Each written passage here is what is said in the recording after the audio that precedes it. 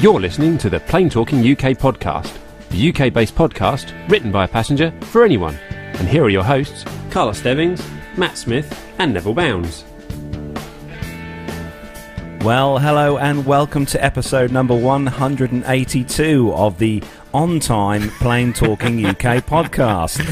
I'm Carl Stebbings, and joining me in the kitchen studio live tonight is my first co-host, Matt Smith. Hello, what, as opposed Matt? to not live. Well, as opposed to not live, yeah, I know. So, hello, Matt. Hello. Right. How are you? I'm good, yeah, I'm good. Yeah, had a good week? Yeah, busy, very busy. Good, well, we like a busy week. Busy weeks are good. You had a good week?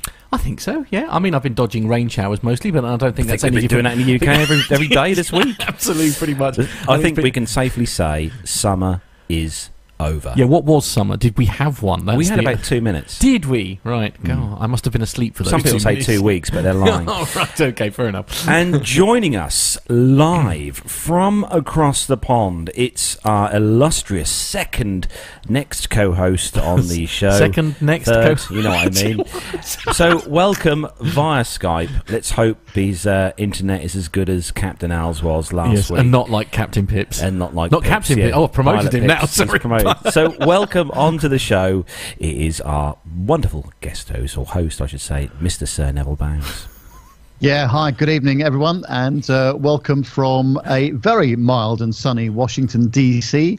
It's about 25 degrees outside and quite humid, but very pleasant. I'm here with my industry colleague, as I like to say, on one of our events, and flying back later on tonight. But you had a very full-on week, and glad that I could join everybody. It's quite funny, actually, as it's so funny, because Carlos has just seen you for the first time, obviously, in your full attire, sir. And, of course, for those of you listening to the audio podcast, Nev is suited wearing and a booted. suit. Yeah, absolutely. Yeah. He's putting the rest of us here To shame. shame. I feel really poorly dressed now. Well, Nev. standards have to be maintained. Well, quite right, as you know. absolutely. I think we should all wear shirt and tie, personally. But And I have to say, Nev, your audio and your visual are all fives. well, of so course, well done. absolutely. Yeah. It's Now, even the standard regular guest internet here was about 5 meg down and 25 up. So Wow.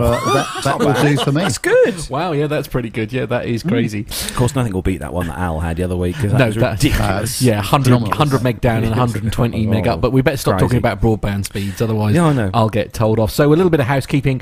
We are smack bang on time, so it is now 2 minutes past. Sorry, unreal. just gone 3 minutes past 6. We are an hour earlier than usual, but that's because somebody, our illustrious hero that is Sir Nev, has an aeroplane to catch. What time is the off, sir?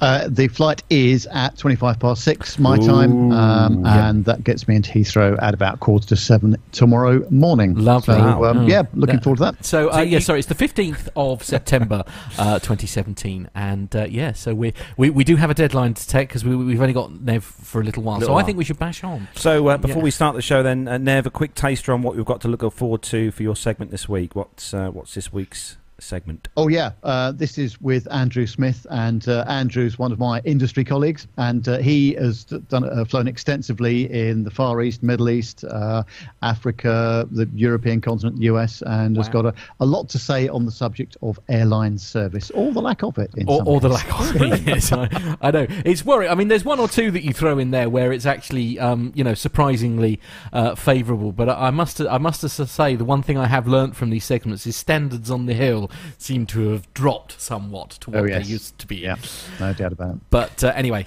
So we're going to say a quick hello to everyone who's joined us live in the chat room tonight. Loads of names in there. Like they've all checked out. I tell you, they're there. So we're an hour early, and they're all there. Yeah. Apart from Jennifer, obviously, because she's now going to go out and watch aircraft. Well, I don't blame her for that. fair I don't enough. mind being dumped, and I will take it personally as a dumping in the fact that she no longer loves us anymore. And we've also got airshow royalty as well Have in we? the chat room. Rick Bell. The legend, our Pittsburgh Yes, legend. our that is, Pittsburgh legend that is Yeah. Rich Bell. Hello, is Sir Rick. in the Yes. chat room. I think we should make. Can you make people from the States sirs? I think we should. An honorary sir. I think that's the way forward. Yeah. Jennifer's put in the chat room, Carlos has been replaced with an evil Carlos. Fans of the original Star Trek will get it. That is true. Yes, yes. I understand you're growing your beard for a bet. Yeah, Gemma said that I wouldn't be able to to not shave and to grow this. So I Right, said, okay. I'm going to do it. So, and how long do we have to put up with this hideous Well, this has facial been, growth? What's this, a week and a half now? Right. Okay. So you got to do it for a month, is it? I'm I gonna mean, see normally people how do far I it. get. Normally people grow beards and moustaches for like November, for raising money for charity, etc., etc. Have you ever grown a beard, Sanev? No, I had a moustache when I was about 16, 17 that go- years old, and it looked as though I was the sort of person that might appear in certain kinds of Yeah, film. indeed. I mean, was there a full mullet to go with it? I hope so. Yes, there was, absolutely, yeah, Glenn Hoddle style, yeah. I just, Not good at all. I just keep thinking of Ron Jeremy. Oh, stop it. Anyway. Come on. Anyway. We need to do some news. Yes, so we are going to start the show then, as we do each week, with our rundown of the weekly news from around the world and the UK. So if you're ready, Matt. Yes, I am. Yes. And if you're ready, Nev, Already here, sir. let's go.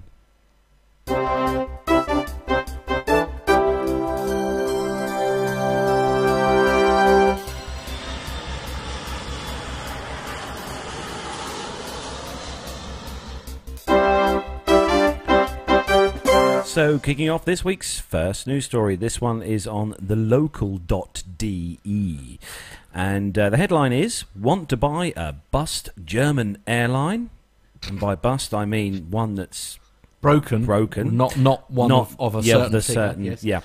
Today is your last chance. So Friday today brings the moment of truth for bankrupt Air Berlin as a raucous bidding war closes that could see Germany's second largest airline broken down for parts amid wildcat strikes by pilots.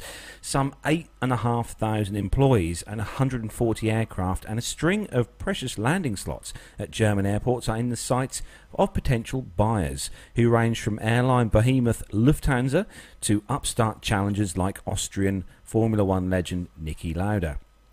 They have until actually midday today to submit their offers with concrete decisions expected from management no later than the 25th of September. Air Berlin carried 36 million passengers in 2016, but has long struggled for survival with booking losses amounting to 1.2 billion euros over the past 2 years. After main shareholder Etihad Airways withdrew its financial support in mid-August, the airline triggered bankruptcy proceedings and gave potential buyers a month to submit offers for its assets. Economy Minister Brigitte Ziebres declared that no one company will be able to buy Air Berlin for competition reasons. Good idea. Lufthansa, by far Germany's biggest carrier, appears hungry for Air Berlin's planes. It already leases 38 aircraft from its smaller competitor and could be interested in up to 90 according to media reports. But competitors in the bidding have accused Lufthansa of seeking a monopoly over the German skies. Michael O'Leary, outspoken chief executive of Ireland's no-frill carrier Ryanair, called a stormy Berlin press conference to denounce a German stitch-up in favour of Lufthansa. He told journalists he would not be joining the fray, although some analysts thought the wily businessman might be bluffing. Probably. Possibly. Yeah, Meanwhile, Bavarian aviation investor Hans Rudolf Whirl has already published a 500 million euro offer to buy Air Berlin as a whole and invited his rivals to team up with him on the offer. And Austrian Formula One champion Niki Lauda announced a bid with Thomas Cook on Wednesday to buy 38 of Air Berlin's planes, along with those belonging to the airline's low-cost subsidiary that bears his first name. Press reports have pointed to more potential offers from EasyJet and also tourism operator TUI, or TUI, as well as Jonathan Pang, the Chinese owner of Parchim Cargo Airport in northeast Germany, and Utz Klassen, the former head of German power supplier EnBW. Air Berlin's boss, Thomas Winkelmann, a former Lufthansa executive, has admitted to talks with around 10 potential investors even before the deadline passed, aiming to close a deal at the latest in September. Well, it's Air Berlin, they're I used to see them quite frequently flying over here. They were a fairly busy airline. Yeah. It's always a shame with airlines do have issues like this, especially with the amount of employees. 8,500 people, that is a lot of I can employees. understand their concern over what they call the monopolies thing, though, with one carrier I can understand their concern, but surely that's better than I don't know. Is it better that the airline goes bust? I don't know. It's the slot thing. You know, if one airline comes in and buys all the slots that Air Berlin had, all the airports around Europe, then that airline is going to have one heck of a monopoly over everyone else. So they're going to try and share the mate between various people. True. Any thoughts, Nev? Yeah, it was a very popular service, actually. I know quite a few people that used to take that service backwards and forwards, and within Germany and Switzerland as well. So I don't quite understand why it is gone the way it has, because I'm sure that they had the load factors to justify everything. So, but I don't know what the fares were. So again, if the fares weren't high enough, then that might have been a problem. Is this one of these low-cost carrier, or is this like an ordinary airline that converted themselves into like a low-cost airline model? Because sometimes that's quite unsuccessful, isn't it? Where they did start off more like a full service airline, and then obviously trying to compete with the low cost operators. But the cost base ends up being too high, of course. Indeed, but we won't go over that too much, because obviously in Nev's passenger experience this week, a similar subject is somewhat alluded to, if my memory serves correctly. So certainly, yeah, absolutely. So moving on to the next story, and Matt, this one is just for you. Indeed, and it's a good story, so don't get too upset. Okay, all right. Ryanair, obviously, as always seems to be with Story 2.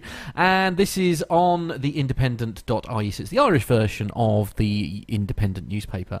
And the headline is, Ryanair is hiring cabin crew. Here's how to apply and what you could potentially earn. Ryanair wants to carry 200 million passengers by year 2024, and it's searching for cabin crew to staff a growing fleet. Recruitment partner Dalmac is seeking to fill hundreds of positions, starting with open recruitment days in Dublin on September the 19th and October the 17th.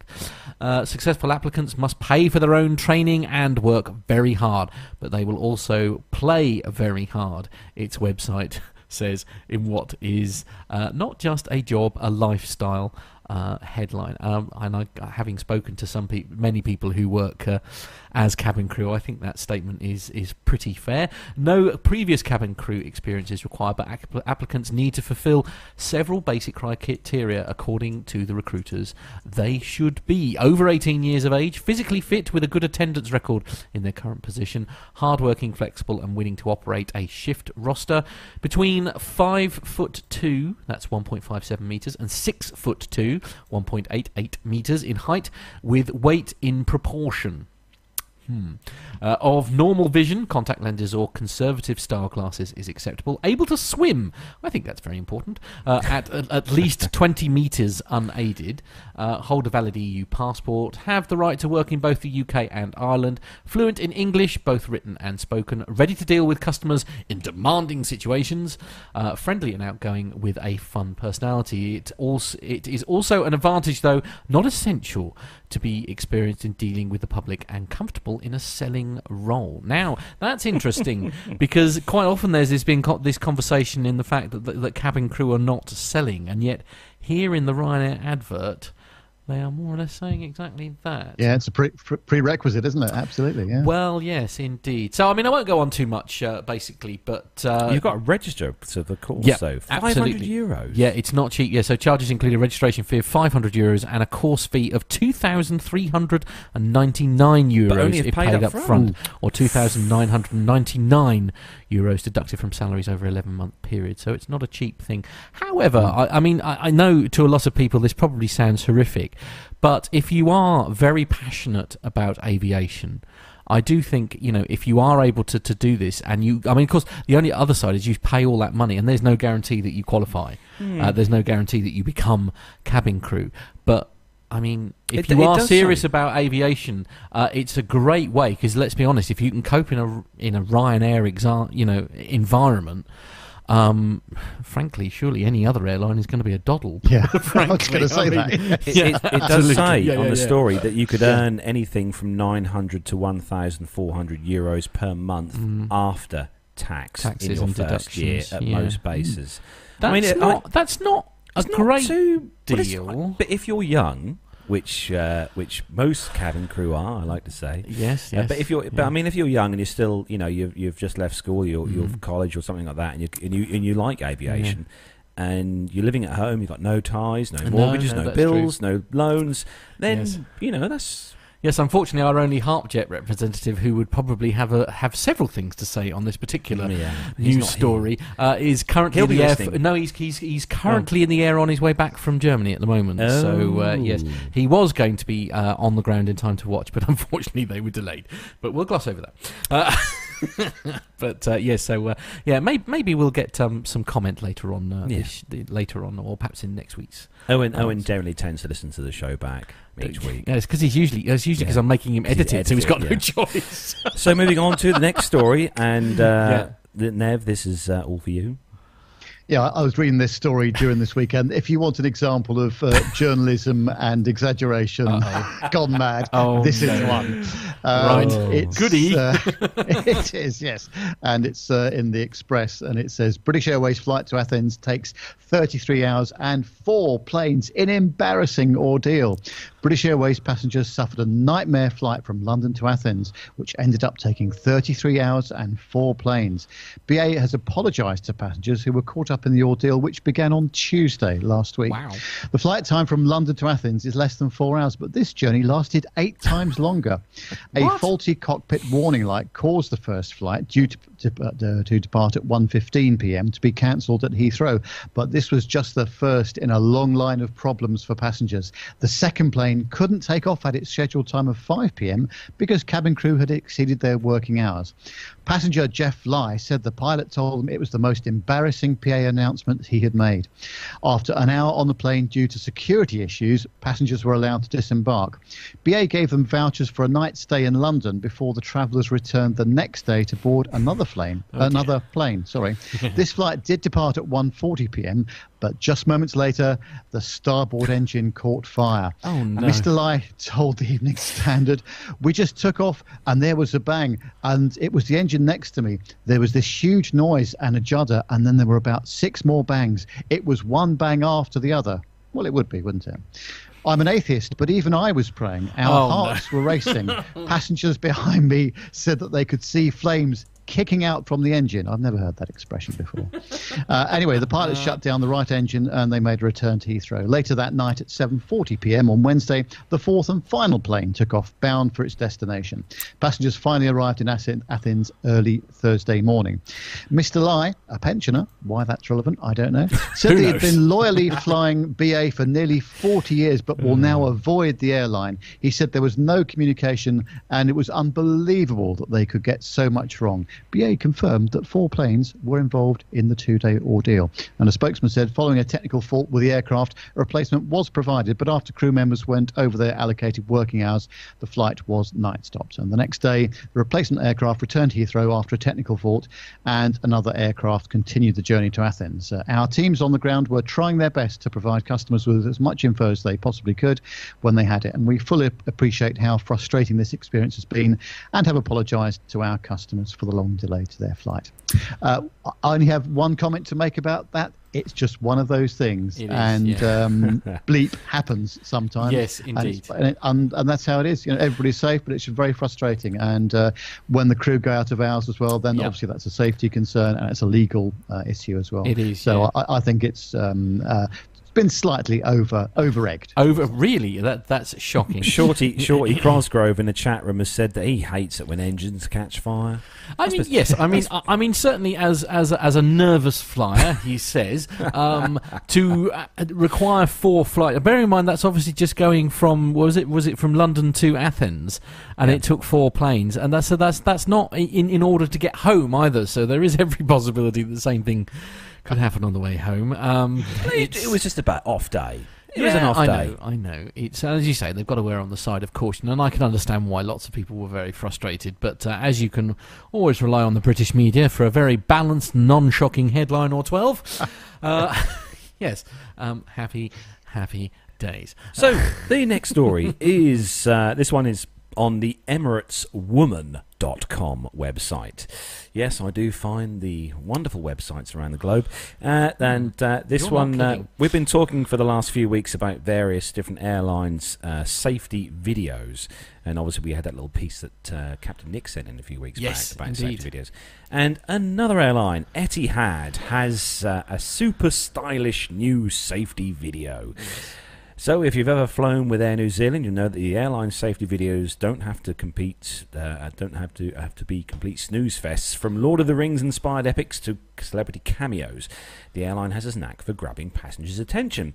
But now, Abu Dhabi-based airline Etihad Airways has just launched its own creative offering, and we think it might be the most stylish safety video we've ever seen. So the airline has partnered with British designer Julian McDonald to create the video entitled Runway to Runway, which shows the parallels between the backstage of a high-end fashion show and the preparation that goes into ensuring a safe and comfortable flight. The video features more than 17 eye-catching couture outfits from the designer, modelled by WME and IMG models. But don't worry, it's not all style and no substance. The airline still manages to get its safety messages across. One model clicks a seatbelt over her designer dress as if the season's hottest accessory, while models getting their hair styled wear oxygen masks to avoid the cloud of hairspray. The new safety video will be available to watch on board from late autumn.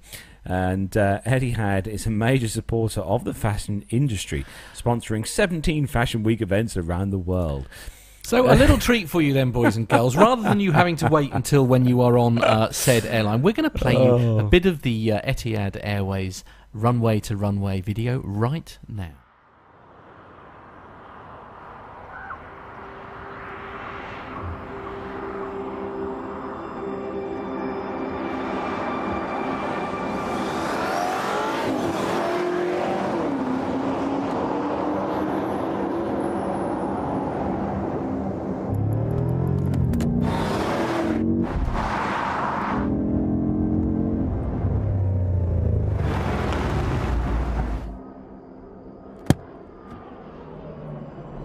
Hello, and welcome on board. Please pay close attention to this important safety demonstration.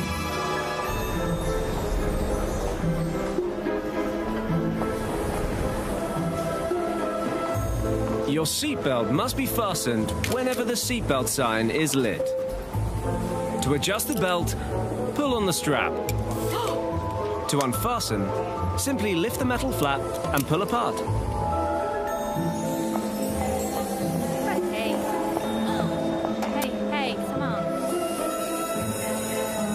If emergency oxygen is required during the flight, oxygen masks will automatically drop down from the panel above you. To start the flow of oxygen, pull the mask firmly towards you. Place the mask over your nose and mouth and breathe normally. Slip the elastic band over your head. If required, it can be adjusted by pulling on the straps.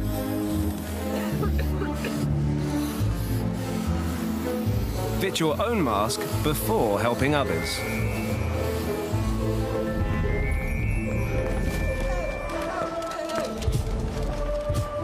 There are 16 emergency exits on this aircraft, which are clearly marked. The arrows on the signs indicate the direction to the exits. Your nearest exit may be behind you. In an emergency, the floor path marking will guide you to the exits. Instructions on how to open the exit can be found on each exit. I think we can safely say that is a rather interesting safety video. Yeah, absolutely. I mean, that was appalling, wasn't it? It's. I think the best thing is like literally as you were saying when you were reading the story, it's like literally wearing the safety belt as like this year's latest accessory. And he says maybe being a little controversial here, I'd be quite happy to be the one fastening the belt. Yeah, I would like that for job. her. Where is this going to go? This is, he's getting I'll tell you what, ridiculous now. It's very, very similar in lots of ways, I think, actually, to the British Airways, the new one that we were talking, or it hasn't got so much got the celebrities and that, but was it Singapore Airlines that we did, where it got the beautiful, very nice one, it had the beautiful views and stuff. I mean, I don't know. I mean, we're probably going to get another nasty message from Captain Nick now about this, but it's. I don't know. I mean, they are beautifully filmed. I mean, they are little mini films, aren't they? They're beautiful. It must have cost a fortune to have shot this, actually. Yeah. It's very well done, but is it the right stuff to put out as a safety video? I don't know. I don't know. I think the jury's out on these things, isn't it? It's difficult to say. I mean, I suppose my worry is I wouldn't mind so much just watching it, but of course the issue is that this is instead of the cockpit demonstration, and I do still think that the cockpit demonstration, which I know we take the mickey out of the likes of EasyJet and Ryanair and all that kind of thing, but there is something very obvious about, it's very obvious to sit there, and you must... Hello, something's going on in the chat room, obviously. Go on, enlighten me. David M in the chat room has said that our fashion show runway's dangerous. Also, Mike has said that he hates these silly videos that have nothing to do with safety. And he also said, Micah says as well, that this it lures passengers into a feeling of such comfort that they have no idea what to do in case of a real emergency. Shorty apparently's got hairspray in his eyes. Right. It's okay, just pull down the mask. Shorty, just pull down the mask. All will be fine. I presume you've got one dangling from your light fitting or something.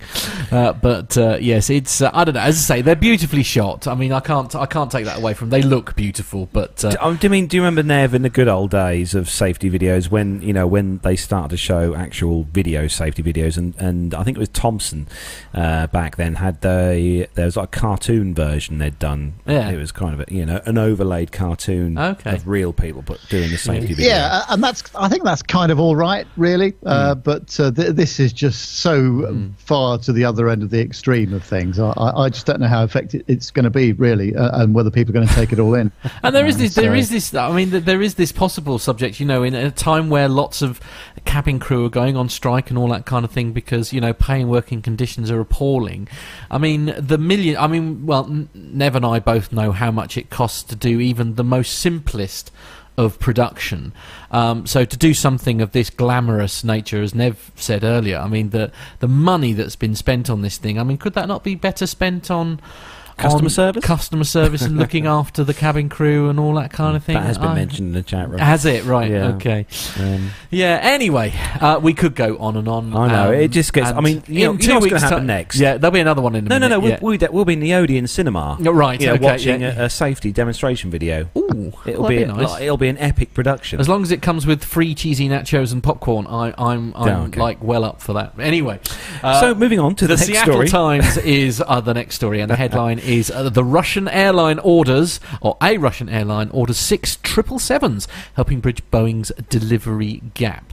Boeing revealed that a new firm order for 6 777 passenger jets was placed by Aeroflot of Russia. The sale helps bridge the delivery gap between the current 777s and the forthcoming 777X. A day after Boeing Chief Executive Dennis Muilenburg revealed a new order for 6 777-300ERs that helps bridge the gap between the current 777s and the forthcoming 777X, the plane maker disclosed the buyer, Russian flagship airline Aeroflot. The purchase was approved on the 31st of August by Aeroflot's board.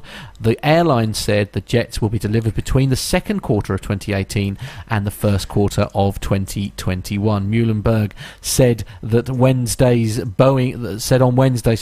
had just a handful of 777 delivery slots still to fill in 2019. However, even as Boeing begins to introduce the 777X starting in 2020, it will also build some current model 777s for a couple of years until production of the newer model ramps up. Aeroflot said it plans to use the 777s for long-haul flights between Europe and Asia and to remote regions in Russia. So what was said in the chat room there, Carlos? I heard you laughing. No. I was just reading the various comments that have been made about my facial hair, but that's not to do with the show. Okay, not family friendly. But getting back to the story in hand, I see what this story is sort of kind of saying, that obviously with Boeing releasing the 777X soon, they obviously want to clear up the bits and bobs they've got left of the original 777, which makes sense, obviously. I think in when you're bringing out a brand new aircraft, you want to clear up all the the odds and ends. Yes, okay. The old stuff. That's one way of looking at it. Yes. Well, I'm looking forward to the 777X. I think it's going to be awesome. Okay. Because this is the 777 is in my top 5 favourite of aircraft. There we are. Yeah. There's also a great picture there actually on this story of the production plant at Everett's, the final assembly line, with the 777 fuselages there in the pre-painted green colour. Very nice. Which is quite very nice. Yeah. So moving on to the next story, and this one is for you, Nev.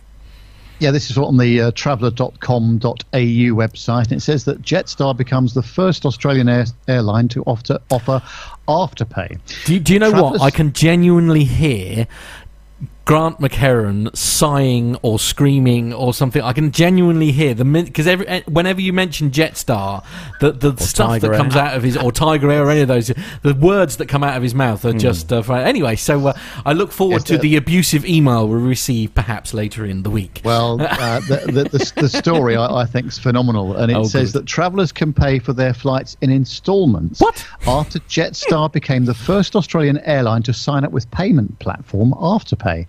Afterpay allows travellers to pay for flights in fortnightly instalments and can be used for domestic tickets priced between $200 and $1,000 Australian dollars, booked at least 8 weeks in advance, with a $10 service fee per transaction.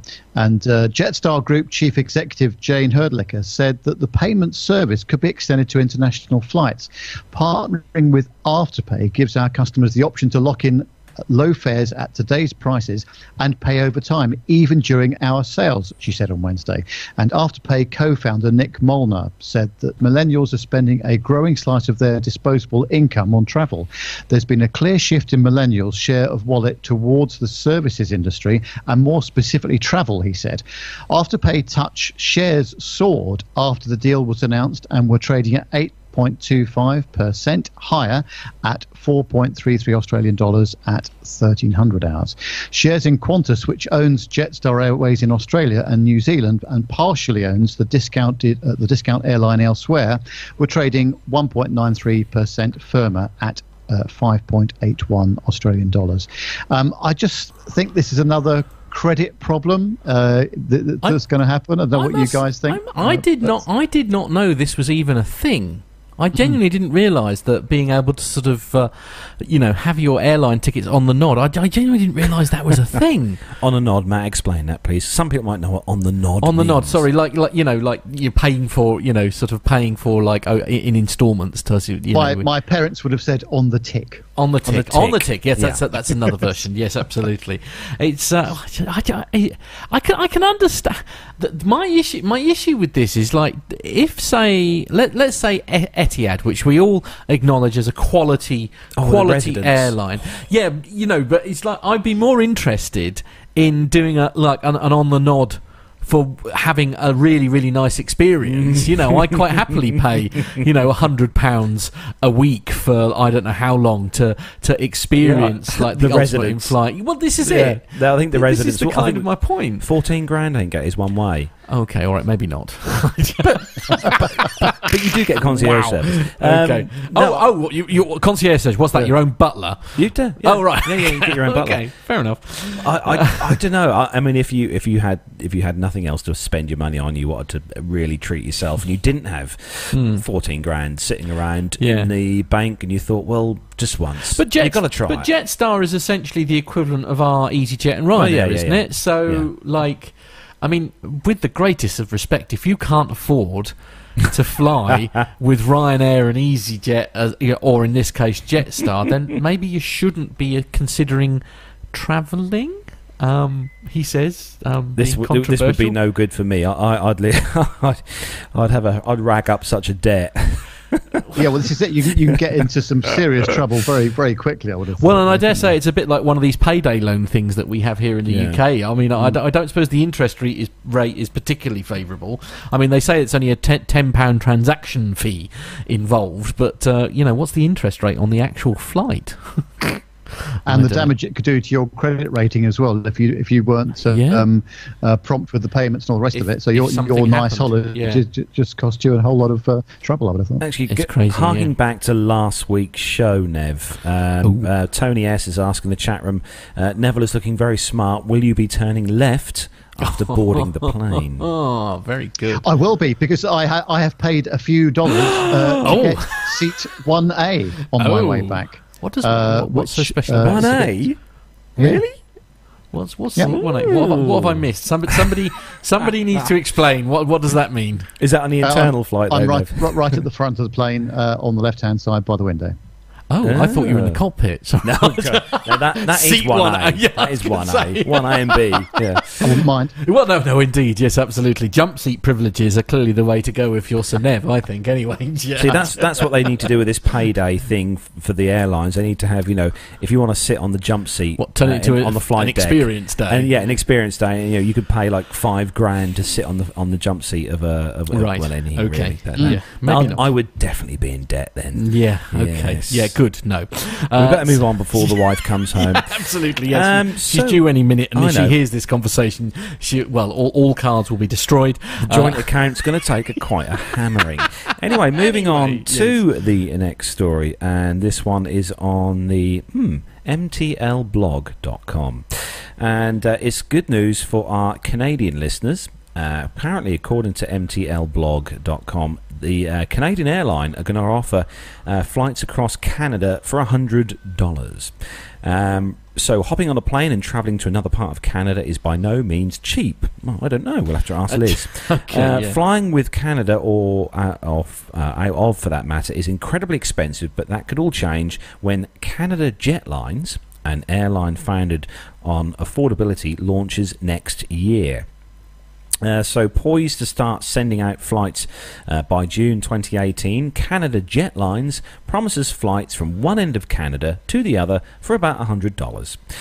Canada Jetlines CEO Stan Gedek announced the company's air travel initiatives at a press conference in Toronto yesterday. Gedek said flights on Canada Jetliner will cost the price of a pair of jeans. Which is not exactly a specific metric. Who knows where this guy buys his jeans? But Gaddick did follow up with a bit more info, saying that flights will generally be less than $100. Gaddick also touched on the current prices for flights in Canada, which are incredibly high. Are people spending more than $100 on their jeans then? I hope Is that wow. So the new low-cost I'll airline... go to George of Asda for mine. The new low-cost airline is planning to launch on June the 1st of next year, operating out of Hamilton and Waterloo. Thrifty Canadians can take an airplane ride to Halifax, Calgary, Winnipeg, or Edmonton and Vancouver. More flights and destinations are going to be added as time goes on, with Canada Jetlines aiming to have 6 planes in operation by the 6-month mark, heading out to international markets like Cancun and Florida. Canadians are at a disadvantage when it comes to domestic tourism. Visiting the West Coast or the Maritimes for Quebec or Ontario can be more expensive than flying internationally. So that's what most Canadians do when taking a trip or leaving our beautiful nation to head elsewhere, all because Canadian Airlines set their prices too high. Hopefully Canada Jetlines and other new low-cost airlines like Flair, originally New Leaf, will make flying far more affordable, pushing the major airlines like Air Canada and Air Transat to lower their prices. So this is good news then, I suppose, because Canada is probably a slightly larger country than the UK. Just a tad, yes. So it's going to cost a few quid to fly from one side to the other, but if you can do it for $100, I don't know what that is in today's current exchange rate for UK. I don't know. There's pounds. no point in trying Nev to say. would probably know. Because by the time it's been released, thanks to Brexit and all sorts of things, by the time this has actually been released... What's $100, Nev?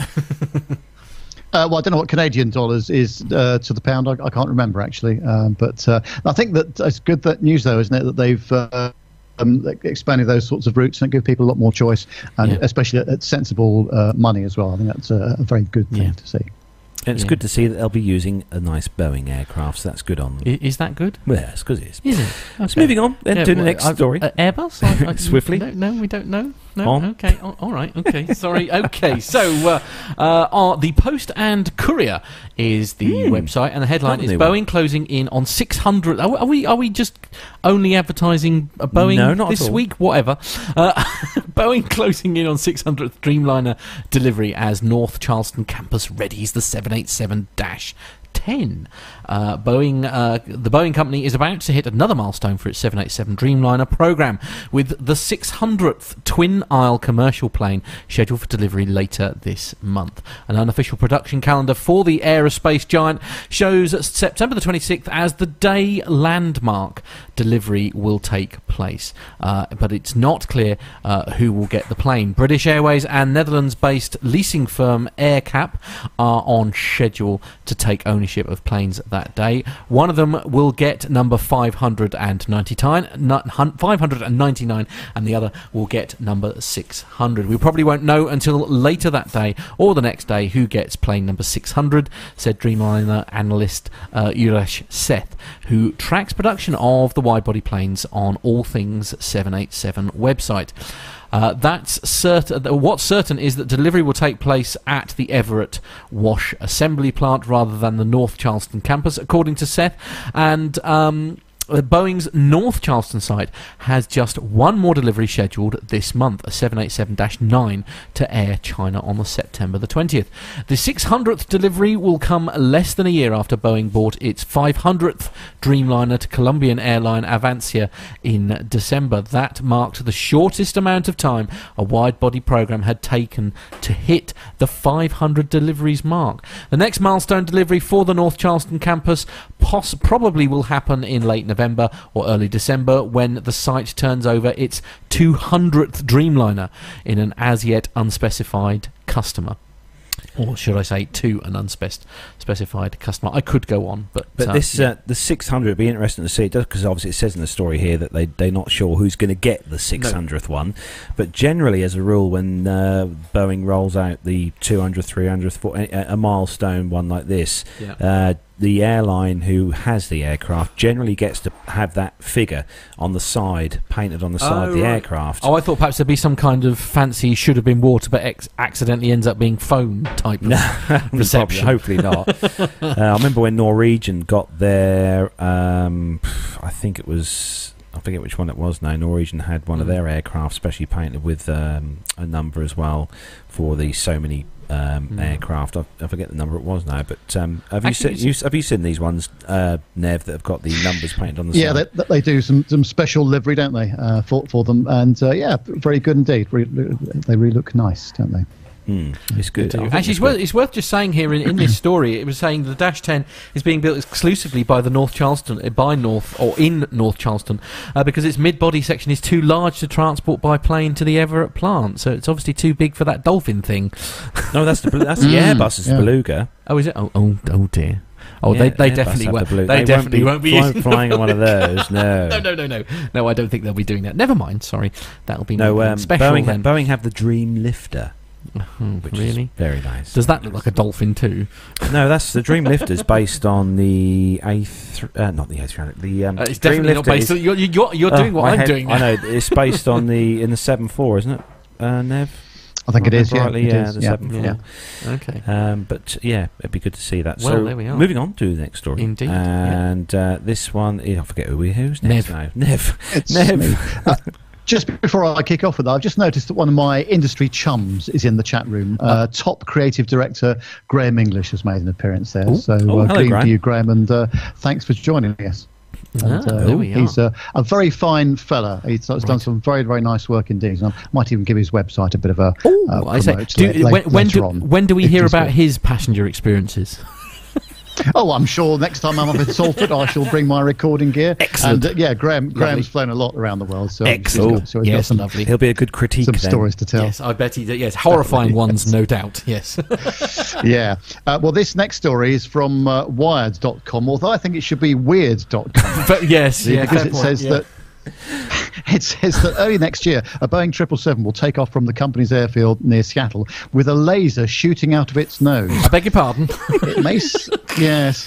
It may sound like a novel and grisly way to avoid bird strikes, but this isn't that kind of laser. Rather, it's part of a new system that Boeing hopes could spot brutal turbulence that can damage aircraft and toss passengers around the cabin, and give crews enough time to hunker down before the going gets tough.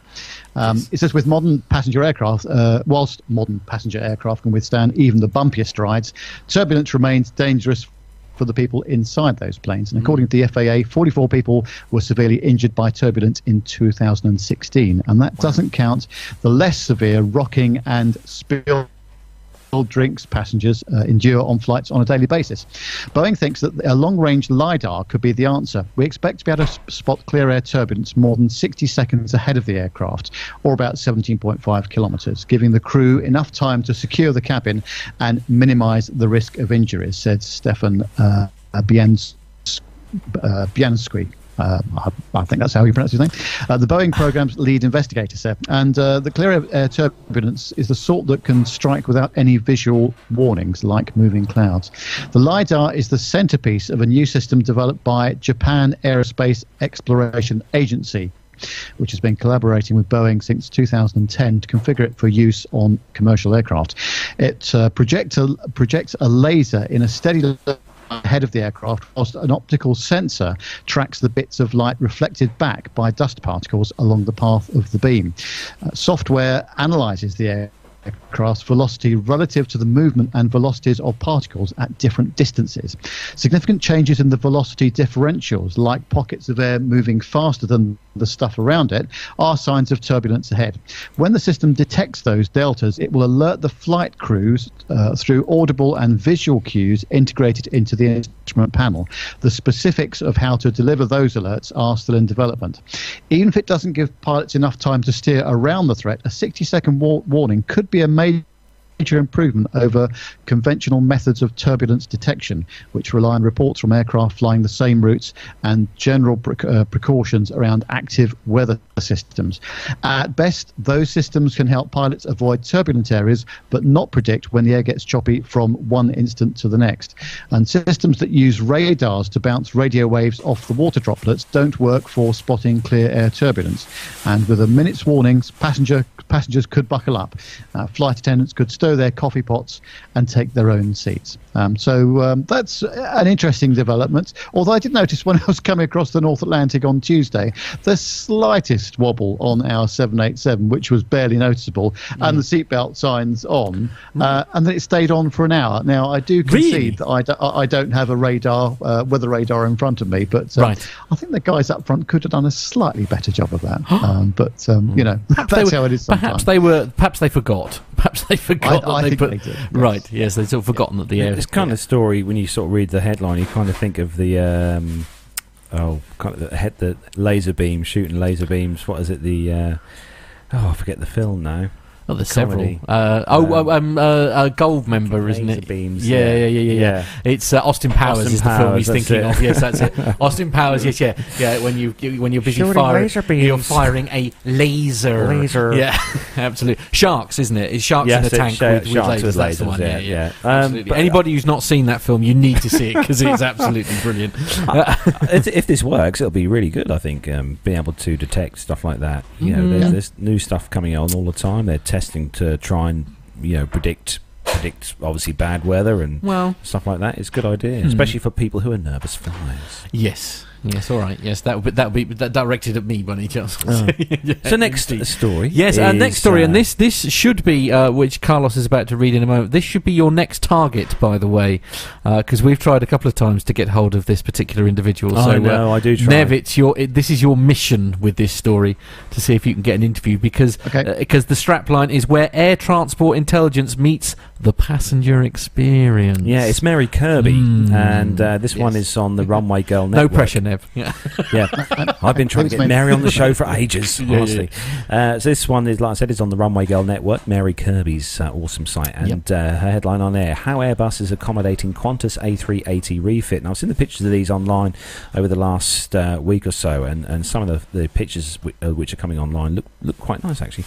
But very few aviation industry observers would have predicted Qantas to have selected Airbus as the overall partner for its 12 A380 aircraft, as the airline seeks to fully revamp the upper deck and perform a lighter refresh on the main deck. Airbus has been quietly looking to do more of this kind of refurbishment work for some time. It's interesting that Qantas, which has its own large maintenance, repair and overhaul operation for other aircraft in its fleet in Brisbane, as well as a much shorter route to the generally lower priced MRO operations in Asia, would select Airbus for this work. Airbus will be responsible for the overall upper deck integration. The airframer notes, and of this type work is likely a significant part of Qantas' selection of the original equipment manufacturer for the task. They'll need a certain amount of certification and recertification during the process, and it takes a good amount of sense that Airbus is closely involved. To RGN's knowledge, for example, this will be the first Airbus A380 cabin with the Thomson Aero Seating Vantage XL seat. Blimey, say that after a few beers. Qantas brands as its business suite, as well as the airline's premium economy seat, unveiled early this year and also produced by Thomson.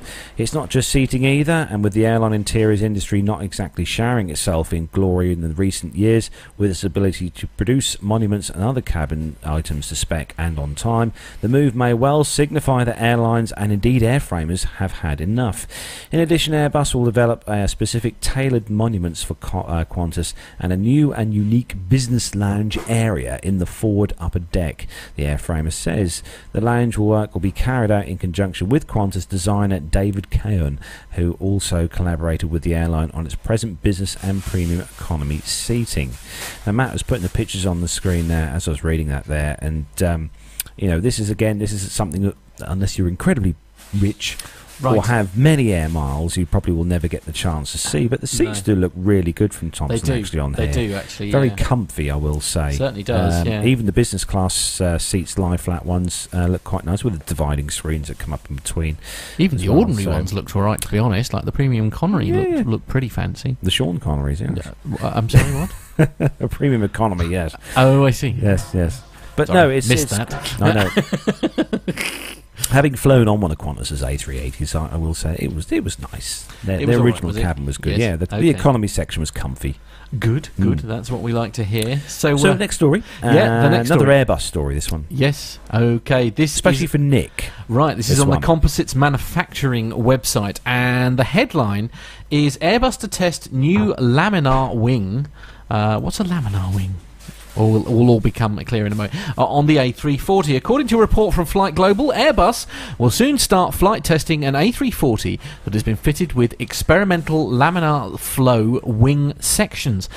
The effort is part of a larger EU-funded technology project dubbed the Breakthrough Laminar Aircraft Demonstrator in Europe to assess the industrial feasibility of natural laminar flow wings on future aircraft. The Blade project represents the largest part of Airbus's estimated 330 million euro contribution to the EU's current Clean Sky 2 initiative, a multi-year program that includes other projects in advanced technology for more efficient aircraft engines, helicopters and onboard systems. Many modern aircraft, including the Boeing Dreamliner, feature hybrid laminar low flow wings which are artificially induced through hardware. According to Axel Flagg, who's the Senior Vice President of Research and Technology for Airbus's Commercial Aircraft Division, the benefits of the laminar airflow have been known for about 20 years but have never really been put into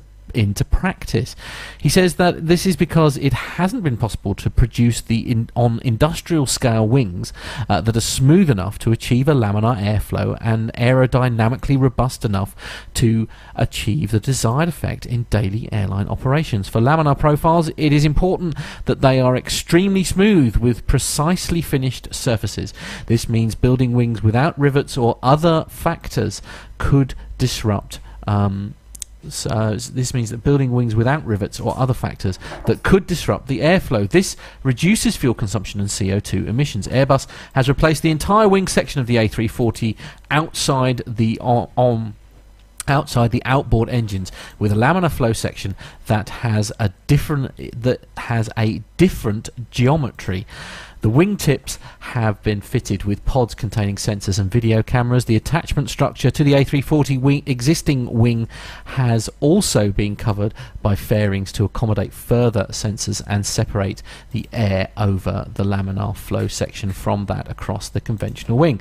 The new wing section contains no fuel system but is otherwise fully functional and includes the aircraft's two ailerons on each side. The interior structure is metallic, while the upper wing surface where the laminar flow is achieved is made from CFRP, whatever one of those is. Reinforced fiberglass. Right, okay. Different construction techniques were employed for the leading edge and upper wing skin to assess the feasibility of the different manufacturing approaches. On the port wing, the leading edge is integrated with the upper wing surface on a single D-nose carbon fibre panel provided by Saab, which is equipped with internal attachment points to avoid any external fasteners from the leading edge to just forward of the ailerons. On the starboard side, a metallic leading edge is joined with a carbon fibre upper wing surface supplied by GKN Aerospace. So there's a lot of things to get very confused in there. So basically, it's basically more streamlined. So there's no issues with that. So that could be quite interesting. Yeah, I was looking up on the interweb about this laminar flow thing, because I wondered, what is this? I've heard of it, never really looked into it at all in great detail. But this laminar flow, if you imagine what a normal aircraft wing looks like and how the wing is designed for the airflow to go over, a laminar wing is designed in such a way that the airflow going over is less turbulent, so it's less what do you call it? It's less messed around with as it's flowing over. So it's, imagine an aircraft wing as being streamlined. A laminar wing is incredibly streamlined, so it cuts through the air a lot more efficiently. And obviously, when you've got a wing that cuts through the air a lot more efficiently, it's going to burn less fuel, and it will be a lot more, more fuel efficient for the aircraft. Okay, so we have an example of this, which you've managed to find online, I think, haven't you? This is the aircraft in question. So that's the Airbus A340, which is very well. It was the aircraft that Captain Nick flies actually for Acme Red. And if you look at the end of the wing, which you can see on the picture in front of us there, for those of you guys watching on YouTube, you'll be able to see. But on the end of the wing, you'll see this laminar flow wing, which has been added to the added to the end of the wing there, and it's so is it like a fancy sharklet, but not? No, it's more, to put it in easy terms. It's an incredibly aerodynamic wing. Right. Okay. More aerodynamic because there's no than rivets standard and all wing. that kind of thing. So it's completely. It's a different shape as well. If you, for those of you in the world of Googled, if you Google laminar flow wing, you'll see that compared to a traditional aircraft wing, it is very, very different in shape. Right. Okay. Cool. Yeah. So moving on. To the next story, and this one is. Let me bring the news stories up here. This is with Sir Nev. Yep. And it's a top 10. Oh dear, right, okay, he says so. I hope you're ready, Matt. I am, yes, but only the music bed, as they say. Here we go then, So this top 10 is the top 10 longest flights in the world. Okay, and at number 10, it's Dubai to Houston on Emirates. So at number 9, it's the Doha to Los Angeles, Qatar Airways, and they launched their flights in January 2016, covering a distance of 13,367 kilometres. What number are we up to? Number 8 next. Number 8, please, Nev. Sorry, I was a little distracted. Did that show us? Number 8, please, Nev. Jeddah to Los Angeles, but on Saudia. Saudi Arabia's national carrier also makes the list with its LA offering, which is operated since March 2014. The flight uses the Boeing 777 and covers 13,381 kilometres in just over 16 hours. Brand new and shiny at number 7. Number 7, it's Dubai to Los Angeles, LA, with Emirates. So the journey from Dubai to LA is only slightly shorter at 13,414 miles. We are almost halfway there. It is number 6. At number 6, it's Abu Dhabi to Los Angeles on Etihad. Etihad's flight from the UAE to the US is the longest the Abu Dhabi-based airline offers, covering a distance of 13,473 kilometres in the Boeing 777. The airline has operated the flight, which takes just over 16 hours, since June 2014. The desire there, every time you hear the word Abu Dhabi, is to just do some kind of Abu Dhabi do. The urge is just and make it a comedy moment. Yes. Yeah, absolutely. Anyway, number 5. Number 5, it's San Francisco to Singapore with Singapore Airlines and United Airlines. Both Singapore Airlines and United Airlines offer non-stop flights between San Francisco and Singapore. United launched its Boeing 787-9 Dreamliner service in 2016. Singapore Airlines followed in October using the A350. The journey spans 13,572 miles. We're nearly there. It is number 4. Number 4 is Johannesburg to Atlanta on Delta Airlines, and the American carrier began operating its direct service to South Africa in June 2009 using the Boeing 777. The 13,581-kilometre flight clocks in at approximately 16 hours and 40 minutes. It's the top 3. We're at number 3. Number 3, Dallas to Sydney with Qantas. So Australia's national carrier launched its non-stop service to Texas in September 2014. The 13,800 kilometre mile journey takes 15 hours and 30 minutes in the A380. It is almost at the top of the chart. It is our new entry at number 2. Number 2 is Auckland to Dubai on Emirates, and the previous record holder, Emirates, has been operating the direct flight to New Zealand's largest city since March 2016. Using the Airbus A380, the flight covers 14,193 kilometres and takes just over 17 hours. Finally, it's top of the pops. It is the number 1. It is... Number 1, Auckland to Doha with Qatar, whatever you want to call it. It's the Q airline. Now, don't we have it on good authority from Sir Grant of McCarran that it is Qatar? Okay, there we go. Yeah. So, Qatar Airways claimed the record for the world's longest flight when it launched its non-stop service to New Zealand in February. The long-range Boeing 777 covers 14,535 kilometres and crosses 10 time zones during the journey, which clocks in at around 17 hours and 30 minutes. Wow. Gosh, that is a long flight, isn't it? Oh dear. There we go. And without doubt, not one for me. I've got to be honest. 17 hours, 30 in minutes. An aluminium Awesome. tube is just awesome. My idea of a living hell. Yeah, but anyway. their IFE is awesome, so it would be a good flight. You'd enjoy that. I Well, yeah, I dare say. Don't forget, we've got the Perth to London flights coming up. That'll be a direct one, and then they're talking about 2022 non-stop flights between Sydney and London, which will cover 17,000 kilometres and take just over 20 hours if you can stomach it.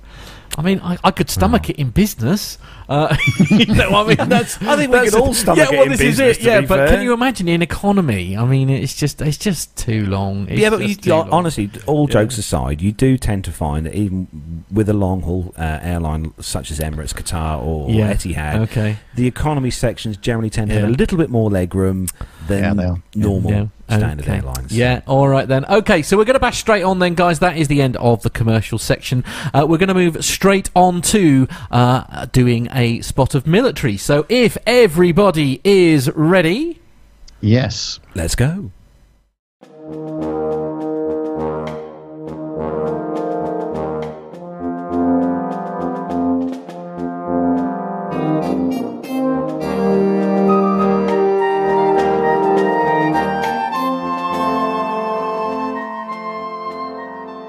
And the first news story then in the military segment for this week. We hadn't had one for ages. Yes, so, that's usually Captain Al's fault. It's those dull grey fault. things, as he always calls And Jonathan them. Warner will be happy. He anyway. will, yes, absolutely. So the first news story this week then, it's Royal Air Force's website, this one. And the headline then, the Royal Air Force Hercules enables Royal Marines to deploy to Turk and Caicos Islands following the hurricanes. So Royal Air Force Hercules on the 11th of September flew into the Turks and Caicos Islands with a team of Royal Marines to the hurricane-stricken islands where Irma and obviously it's been really bad there. Let's be honest, it's been a real terrible time for those guys out there. So the C-130J was the first military aircraft to arrive in the Turks and Caicos Islands. It joins a fleet of Royal Air Force transport aircraft and nearly 700 military and specialist civilian personnel supporting the Department for International Aid with the delivery of humanitarian aid and disaster relief to the British Overseas Territories in the Caribbean. Since the 8th of September, the Royal Air Force has flown more than 20 sorties within the Caribbean, moving more than 700 passengers into and around the region and delivering more than 70 tons of freight to hurricane-stricken communities. This has included more than 20 Royal Marines from C Company 40 Commando who have deployed to support Her Majesty's Governor of the Turks and Caicos Islands, more than 200 Royal Marines from 40 Commando and 3 Commando Brigade who are supporting the urgent humanitarian work in the British Virgin Islands, and also 16 officers from the Royal Cayman Islands Police Service who are supporting the British Virgin Islands with policing. More than 50 officers from the UK's International Police Response Cadre who will be sworn in as British Virgin Island police officers to support the territory with community and public order policing. The Royal Air Force aircraft operating within the Caribbean are managed by 38 Expeditionary Air Wing, or the 38th Air Wing, based at a logistics hub in Barbados. The Air Wing is supported by elements of the Royal Air Force's mobility fleet, comprising of C-17 strategic lift aircraft, A400M Atlas, and C-130J Hercules aircraft, transport aircraft, and Voyager, the A330 MRTT as well, to carry passengers. More than 90 regular and reserve Royal Air Force personnel are assigned to 38 Air Wing, including logistics, RAF police administrative staff, engineers, operation personnel, principally from RAF Bryce Norton here in the UK and RAF Northolt. So it's good. I mean, the aid's getting out there. You know, our guys are. But again, as you know, perhaps a little bit too late, as was alluded to in last week's show. Perhaps the response was a bit disappointing, but at least they're sort of on it now, and you know, very much so. Pretty much, getting there. Yeah, absolutely. On to the next story. This is on the Flight Global website, and apparently, this article will only be accessed by Flight Dashboard subscribers. Okay, so the next story then, which Matt can't access, this one is on Flight Global. I'll read it again, don't panic. Okay. This one is good news for fans of the B-52, and Rolls-Royce offers BR-725 for B-52 re-engine effort. So Rolls-Royce is pitching the BR-725 for the US Air Force's B-52 bomber re-engine effort, though the service has yet to be established a program or record or release or requests for proposals. Momentum has increased on the engine replacement as more responses to the USAF's B-52H engine alternative study have poured in, says Tom Hartman, Rolls-Royce North America's Senior Vice President of Customer Business. Despite an accident in January that dropped one TF-33 engine from a bomber during the training mission, Rolls-Royce has no sense of when an RFP could drop or when the USAF could fit the engine replacement in its budget. And this is obviously the B-52 is we've seen one of these at Pittsburgh. We went underneath one at Pittsburgh. We were, some of the guys the team actually went inside the B-52 as well. And I think they've increased the length for service for this aircraft to another nearly 50 years. I think. Yeah, it's crazy. Yeah, something along those lines. And obviously the engine upgrade is something that this aircraft, the B-52, I think definitely needs. They say on the story here that the new engines could offer obviously a reduced number of refueling times it needs, and also provide a 34% improvement in fuel, which is also going to be good because the B-52 does have a lot of engines. Well, yes, but I mean it's a very old airframe, though. That's incredibly the crazy old thing. Yeah, absolutely, incredibly old. So next story, Nev, or the last one in the list here. Yeah, this is also on Flight Global, and it says the US Air Force awards Boeing a $600 million contract towards Air Force One. And the US Air Force awarded this contract to begin preliminary design work to modify two 747-8s to replace the Air Force One fleet, the service announces on the 13th of September. The contract modification includes incorporating the new presidential aircraft's mission communication system, electrical power upgrades, a medical facility, executive interior, self-defense system, and autonomous ground operations capability onto two Boeing 747-8s. The USAF will replace two 747-200 based VC-25As delivered in 1991 with two 747-8s originally built for Russian carrier Transaero, which filed for bankruptcy in 2015 before it could take delivery. Though that move has been touted by the White House as a cost-saving measure, the USAF and Boeing will continue looking for ways to shed costs during the preliminary design phase. following the award of the contract to purchase 2 commercial 747-8 aircraft. This contract award is the next major step towards ensuring an overall affordable program, says Presidential Airlift Recapitalisation Program Executive Officer Major General Duke Richardson in a statement this week. Can you imagine what his business card would look like with a title like that? Yeah. And it says the USAF expects to award the engineering, manufacturing and development contract by summer of 2018, and the contract will lead the program through aircraft modification, test and delivery, because those Dash 200s are getting on a bit. Yeah. It's going to be really great to see what these the Dash 8s look like in the Air Force One colours for sure. But this is not going to be like a 2-minute thing. You know, the whole conversion process from turning these into passenger aircraft into what essentially is a flying command centre is something that's going to take a little while, I think. No, indeed, this is it. So, moving on then, Matt, to the... Well, have we got to say goodbye to Nev? Yeah, we have. Unfortunately, we've got to say goodbye to one of our co-hosts because he has an aeroplane that he needs to get on. And to be honest, I mean, if he's not there, then the lounge won't have all its goodies eaten. And there's no two ways about that. So we can't have them getting away with food going to good waste now, can we, Nev? So quite. So before you go, Nev, what for all the stalkers out there, what are you flying home for on? all the stalkers out there, that's horrible. Hashtag awkward. Yes, indeed. I'm on United Airlines UA 918 from Washington Dulles to London Heathrow, which leaves Dulles at 18:25 local, and will get me to Heathrow at 6:45 tomorrow morning. What's the aircraft of choice? Just hope that the immigration process is a bit better than it was coming in. Yes, indeed. Disgraceful. Are you that's on a Boeing 787-9, and it was very nice coming out. And that reduced cabin altitude. That's the first time I've experienced a flight on it. It really does make a difference. I know. I tell you what, because you flew on something similar, didn't you, when you came back from? Oh, yeah, I was on a Dash 9. Yeah, he was on a Dash when he came back, and it was hilarious because he and I had basically both done exactly the same flight, and I looked like I'd been round the world 3 times in this crappy aircraft that I was stuck in and looked like death. And Carlos looked like he'd just flown to Edinburgh and back. It was just I tell you what, all jokes aside though, it's amazing how much, as Nev's saying it's amazing how much of a difference that slightly it's not much lower, is it? But it's a tiny bit lower. It makes a huge difference to the to your experience as a passenger. It's really good. Yeah, so the air is certainly less dry, and it'll be interesting to see what it's like tomorrow morning, because obviously those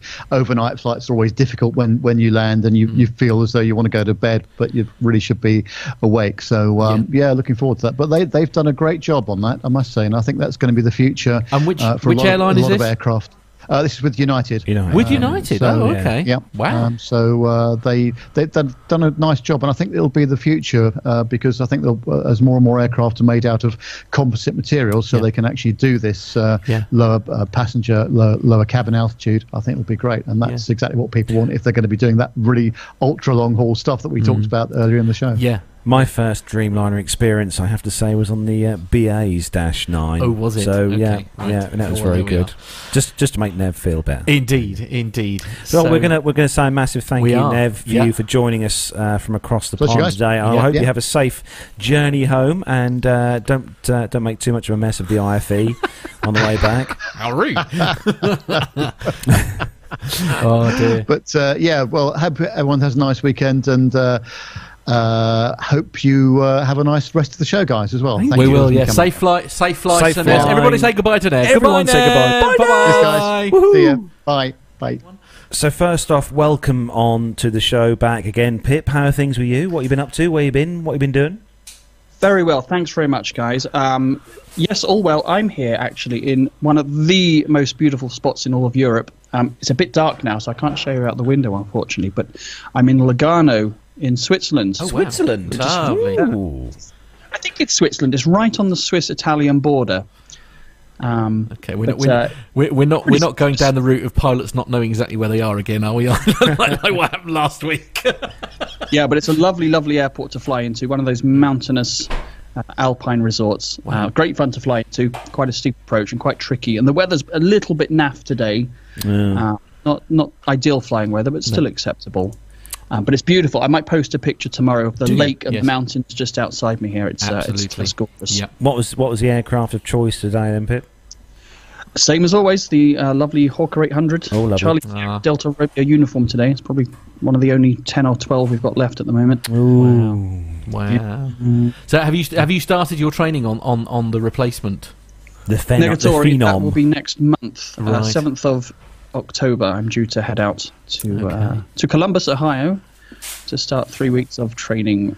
Wow. According to Lane Street in the chat room, he said that Pip he's obviously wearing his finest T-shirt to compete with Nev This is and his suit. my uniform T-shirt. I'll have you know. Absolutely. Where is that, Nev? Has he gone? He's not listening, is he? No, Well, he's probably. gone. Yeah, no. Well, he's probably listening, actually. Yeah. He's supposed to be getting on an aeroplane, but he is prone to hanging around just in case we start Yeah. misbehaving. Yeah. But Pip, we welcome you for a very special event, really, because we're going to do something a bit different with your usual segment this evening. We are. Well, it's a usual segment. The only difference is that I'm delivering it live right here to you because I need a bit of audience participation for this one. Okay. So we You need heard the it here, chat room. guys. So chat room, if you're listening, put your tea down, turn the telly off, Concentrate, everyone. flush Yes. the loo, pull your trousers up, and come and pay attention for a couple of minutes, God, if you could, please. We're into the Captain L realms all of a sudden. Yes, indeed. So, Right, but I refuse to do this until I've heard that gorgeous voice introduce me. That sexy, silky smooth voice. You know the one, Carlos. Plane safety from the flight deck with pilot Pip.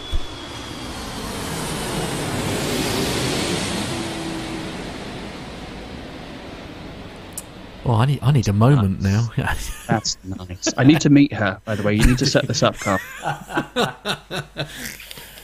No, Right. moving on. Well, listen, we've got a very special segment. We're going to play a little game, first of all, before we get too far into it. So I'm going to need some audience participation. We've got a video to watch. Hopefully Matt's got the video ready to go. I have. Okay, you wait for it. Not yet. Okay, and, well, to be a pilot, a professional pilot, and lots of other professions as well, bus drivers and all sorts of things, you need to have a pretty good skill when it comes to concentration. You need to be able to concentrate and accurately analyze a changing situation. So we're going to play a little game to test to see how well you can concentrate on a task. So this is for you two boys there in the studio and for everyone in the chat room as well to play along. Now, if you're not watching this live, as most of you won't be, you're just listening to the podcast, you can still play this as well. Just Matt's going to put the link to the video in the show notes. Yep. So you can, in a second, pause the podcast, go and watch the video, then come back to us. Okay. And I will just say, if you've seen this video before and you know the answer to the quiz, then keep it to yourself. Let everyone else in the chat room have a crack at getting the right answer. Okay, just hold fire for a second if you already know the answer. So this is a test of your concentration, chat room. You're going to need to watch this video very closely, and I'm going to ask you for a number. Okay, what you're going to see is two teams of basketball players.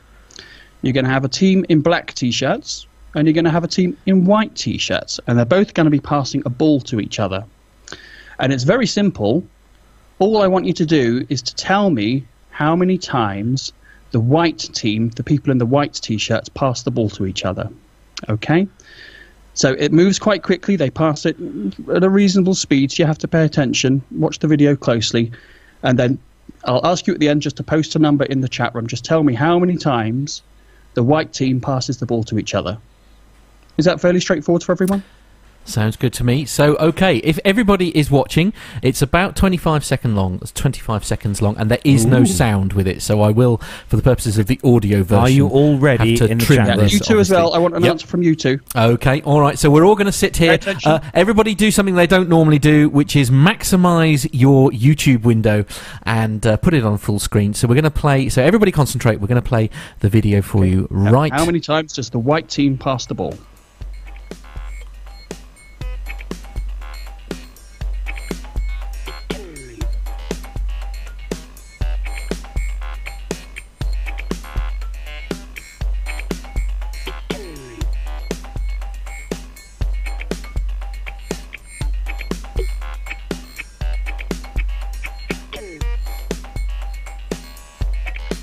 There we go.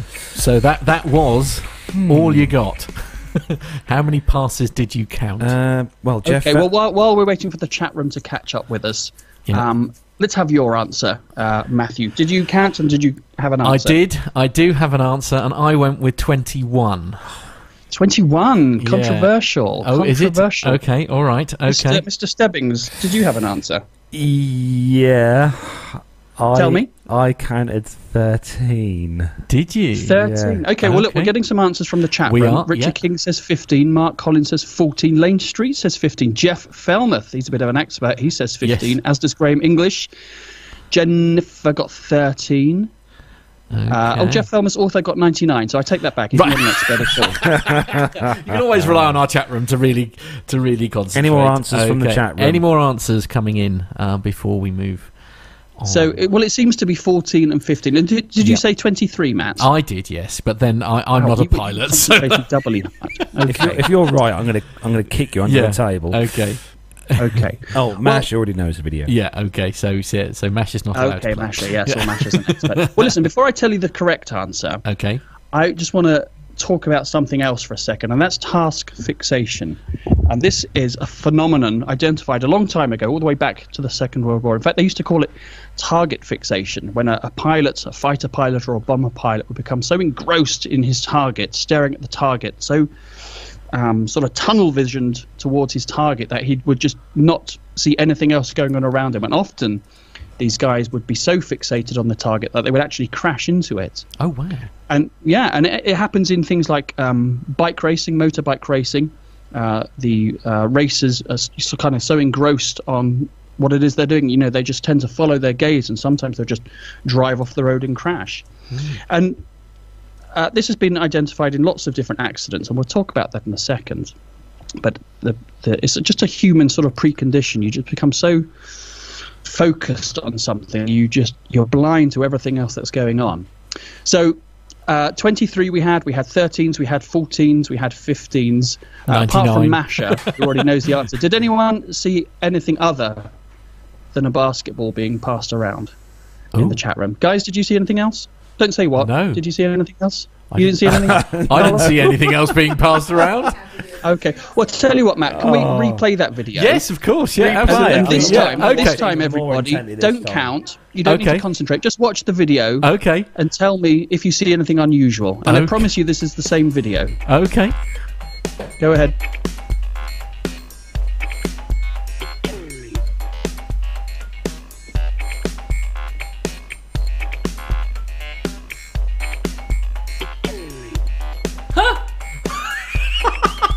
No way.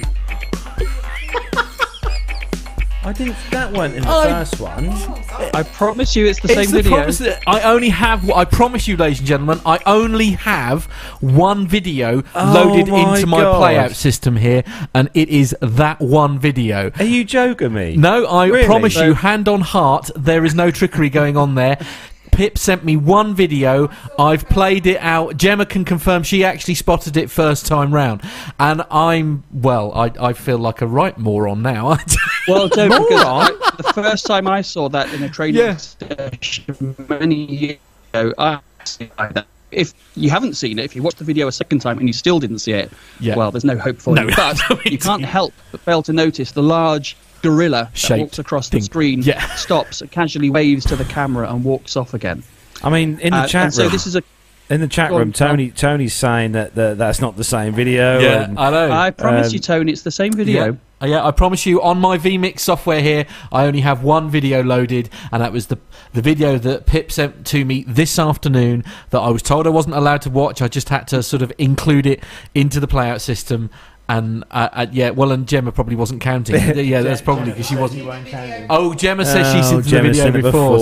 Now this is a well-known experiment. Actually, there's various variations on that, but it all demonstrates the same flaw, I suppose, in the way our brains work. That we just become fixated on this target, and it's a real danger for pilots as well and air crews. It's been the cause of several accidents.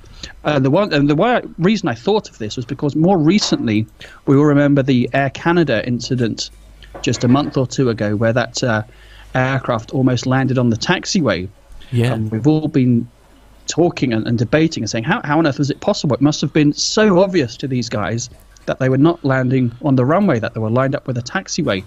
It was as plain as the nose on your face. But here it is. It's a great demonstration of how blind we can be once we've got a target in sight and we're committed.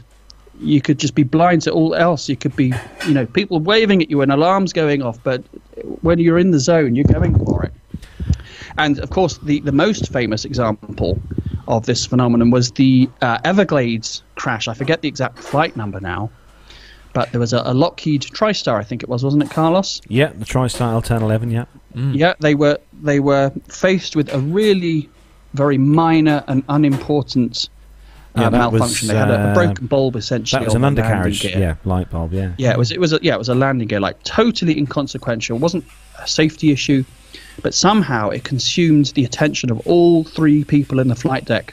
Yeah. And they failed to notice that they were actually in a slow descent, and they just carried on down until they crashed into the Everglades without ever realizing what had happened, all because of a light bulb. Yeah, that was Eastern Airlines 401, that was. Okay, yeah, that sounds about right. Yeah, Eastern Airlines. So, it could be equipment problems like that.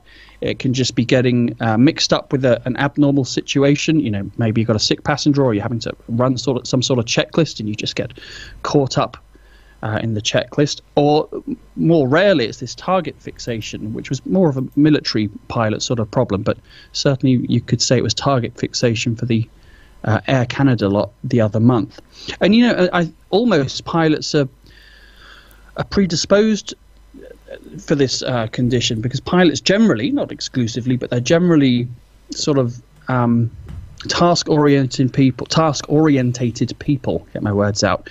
They're used to completing tasks, and they're used to completing tasks successfully. So they don't like it when they've come up with something that they can't solve. They want to direct more attention to it until they can get the result they want, and it can lead them down this path. So there's all sorts of things you can do about it. Following SOPs, of course, is the number one thing. Having someone always flying the aircraft. Aviate, navigate, communicate, that golden rule. And it's something, it's such a basic core skill that gets drilled into us from day one. Fly the damn aircraft. But it's so easy to get sidetracked, and everyone wants to be helpful, and it's just too easy to direct your concentration elsewhere. And I think that video is just a wonderful demonstration of exactly that. And I promise you, it's the same video. Yeah. And the first time I saw it, I was myself. like, that cannot be the same video. How could you possibly not see a 6-foot gorilla? But more importantly, though, I can say there's one burning question, please, Pip, Tony you must answer. That Tony S has said in the chat room there. What on earth was the actual count? Come on, how many passes were there? I've absolutely no idea. Oh, rubbish. You can go back and watch it to your heart's content. It really isn't important. No, okay. I think actually if you watch the full video in YouTube, it does give you the correct answer. Okay, right, yeah. I'm sure it's not as high as 23, though. No, okay, all right, yeah. Or 99, Jeff Felmuth. Indeed. Well, what can I say, Pip? That was a brilliant segment. And you always say you have to over-edit your things. You don't need to. You're very good live, sir. You don't need to worry about that. That was very, very entertaining. So, yes, what was that? So afterwards, we were all tested on the recordings. Yes, no, fair enough. So that's where we bring this particular segment to a close. I think we should hear that jingle one last time. Okay, seeing as he's Plane safety from the flight deck with pilot Pip. I know. I know, absolutely. I am trying to persuade both Rob and Lai, who do our voiceovers and stuff. I am trying to persuade them to actually come to our 200th. So you may yet get to meet the lady that does our beautiful voice for us. But so do you need to run off, sir, or are you able to stick around till the end of the show? I can stick around, but I can go and get back in my box if you want. No, not at all. No, so we're not like Jeff with APG. I mean, Jeff keeps Halal in a box in his room. Does he? he? Yeah, he just gets them out Just in a in the cage. show to Right. sort of say the disclaimer at the end of the show. Oh, that's very good of And him. then he puts Yeah. them back in the box Does again. he? Poor Hillel, Right. honestly. Do you think he minds? I don't know. No, we won't keep you in a box anyway, Pip. No, indeed. Thank you. Yeah, indeed. So moving on, we have got 2 bits of we've got some voice. Well, it's a kind of story feedback that's been Yeah, sent to us. absolutely. Matt. We're going to do this now. He's actually in the chat room here, so it's lovely to have him participate. And everybody who is anybody will know, obviously, that a very tragic event took place several years ago now on 9/11, and I've been lucky enough that having been friends with Jeff on Facebook, I've had the privilege of reading this story for a couple of years now, and it's very kindly been voiced by the man himself. It is, I promise you, please, everybody, stop what you're doing for a moment and listen to this, because this is, I think, it's basically a pilot's account of what happened on that terrible day. Hello, my name is Jeff Feldmuth. I'm currently a captain at American Airlines flying 737s. But on September 11th, 2001, I was a first officer flying the 767 on day 4 of a 4-day trip. And this is my story of that day. It was a beautiful morning, both in Caracas, where we were departing from, and in Kennedy, which was our final destination, is where I am based. We were scheduled to depart at 8 o'clock in the morning, and we did so, taking off out of Caracas right at 8 o'clock on our way up to New York, where we knew is a beautiful, cloudless, beautiful, gorgeous summer day. Everything was normal until we were handed off by the Venezuelan air traffic controllers to San Juan Center. And as we checked in with San Juan Center, their first words to us after we checked in was that, "American, you need to check with your company. Kennedy is closed." At the time, the captain was flying the aircraft. I was on the radios. And so I queried him, "Well, what's going on?" His response sent chills up and down our spines, because being a retired military officer and pilot, as was the captain, these words are words you never want to hear. "I can't tell you over an open frequency." The alarm bells going off in both of our heads were screaming at us, saying something is drastically wrong. If you can't tell us over an open frequency, it must be really bad.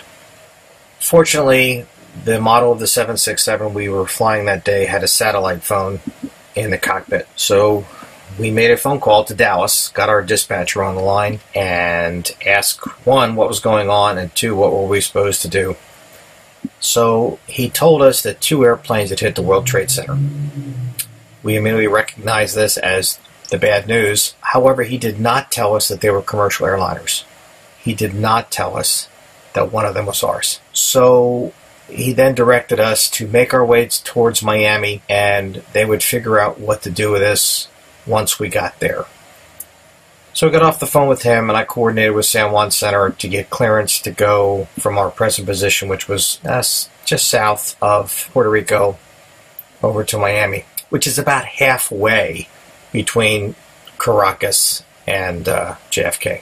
So now we are making our way towards Miami, and we still have questions. So we are sending messages to the company trying to get some answers about, 1, what's going to happen is when we get to Miami, and 2, what's really going on.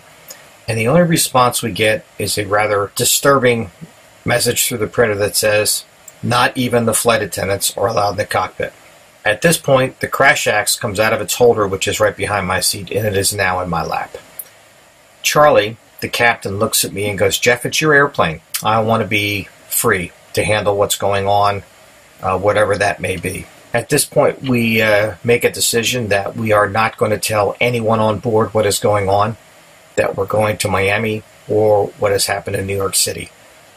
For all intents and purposes, they think they're still on their way to Kennedy. So we switch over to Miami Center. This takes about another hour. It's about a 3.5 hour flight from Caracas to Miami. We have opened up our publications because we had all the JFK approach plates and maps out, so now we had to switch over to Miami. Doesn't take very long, but it's still something we have to look at. And all of a sudden, Miami Center comes up and makes a broadcast to everyone on the radio saying, Everyone stand by. I will be calling you back in sequence. All U.S. airspace is closed. I'll be asking you where you want to land outside of the United States. So if our hackles weren't raised before, they are now. So now we can't go to Miami. As the first officer, I have the publications that cover diversion fields for Latin America and the Caribbean. So I pull out my book and I select, with Charlie's approval, that we're going to go to Nassau in the Bahamas. It's 11,000 feet of runway. It's an American Airlines station. So we can be serviced there, and we have people there who can handle us and take care of us for whatever is going on. So for the next 15 to 20 minutes, we listen to Miami Center divert people all over the Caribbean. Can't go back to San Juan, that's U.S. territory. Can't go to the U.S. Virgin Islands, that's U.S. territory. People are going back to the Dominican Republic, to Haiti, to the other Virgin Islands, back to Aruba, Antigua, you name it, they're going there. So he stops for a moment and comes across the radio and goes, okay, these 3 flights are going to be allowed in. We were first. We were going to be allowed into Miami. There was a Continental flight roughly a half an hour behind us out of Caracas that was scheduled Caracas to Miami. Then the American Caracas-Miami flight that was an hour behind us. To my knowledge, those are the last 3 airplanes to land in Miami that day. So we're going to be first. In those days, Miami had 2 east-west runways, which were the primaries, and 1 northeast-southwest runway. They were landing to the east that day. And normally, when you check in with Miami Approach Control, you do not say anything on the radio because the frequency is that busy, because there's that many airplanes on the frequency trying all to land at Miami. They will call you back when the guy gets to take a breath. That morning, it's roughly 11 o'clock. We are the only one on the radio. We are the only airplane in this guy's airspace. It was the weirdest sensation in the world to hear the quiet on the radio. It's noisier at 3 a.m. So that's a little unnerving. There's also nobody on the TCAS, which is a way we can see other airplanes on a scope on our displays. It shows other airplanes in their relation to us in altitude. There's no one else there. No general aviation, no business, no commercial. Just us. So as we maneuver out to the west of the field, again, I'm flying to line up on what was then known as 09 left, which is now 08 right. We're about 10 miles out on final, and I'm looking out at the airport. And if the hair wasn't standing up on the back of my neck, it is now. For those of you who have ever visited what is affectionately called the Boneyard out in Tucson, Arizona, you'll know what Miami looks like. There were airplanes everywhere. Everywhere. The entire north ramp, which is a huge cargo ramp, it is basically the length of the airport east-west, is covered with airplanes, parked nose to nose, tail to tail, wing over wing. I mean, it was frightening to look at. A lot of the taxiways had airplanes parked on them. There's a huge hold pad just to the west of the main terminal that was covered with airplanes. So this is what Charlie and I are looking at. And it's a beautiful day in Miami as well. So we're coming in and we configure the airplane. And about 1,500 feet above the ground, I call for the final flap setting, which is flaps 30. I've never had this happen before, and I've never had this happen since. We get a condition which is known as split flaps, where one side of the aircraft has flaps 30, the other side of the aircraft has flaps 25. It is an emergency situation.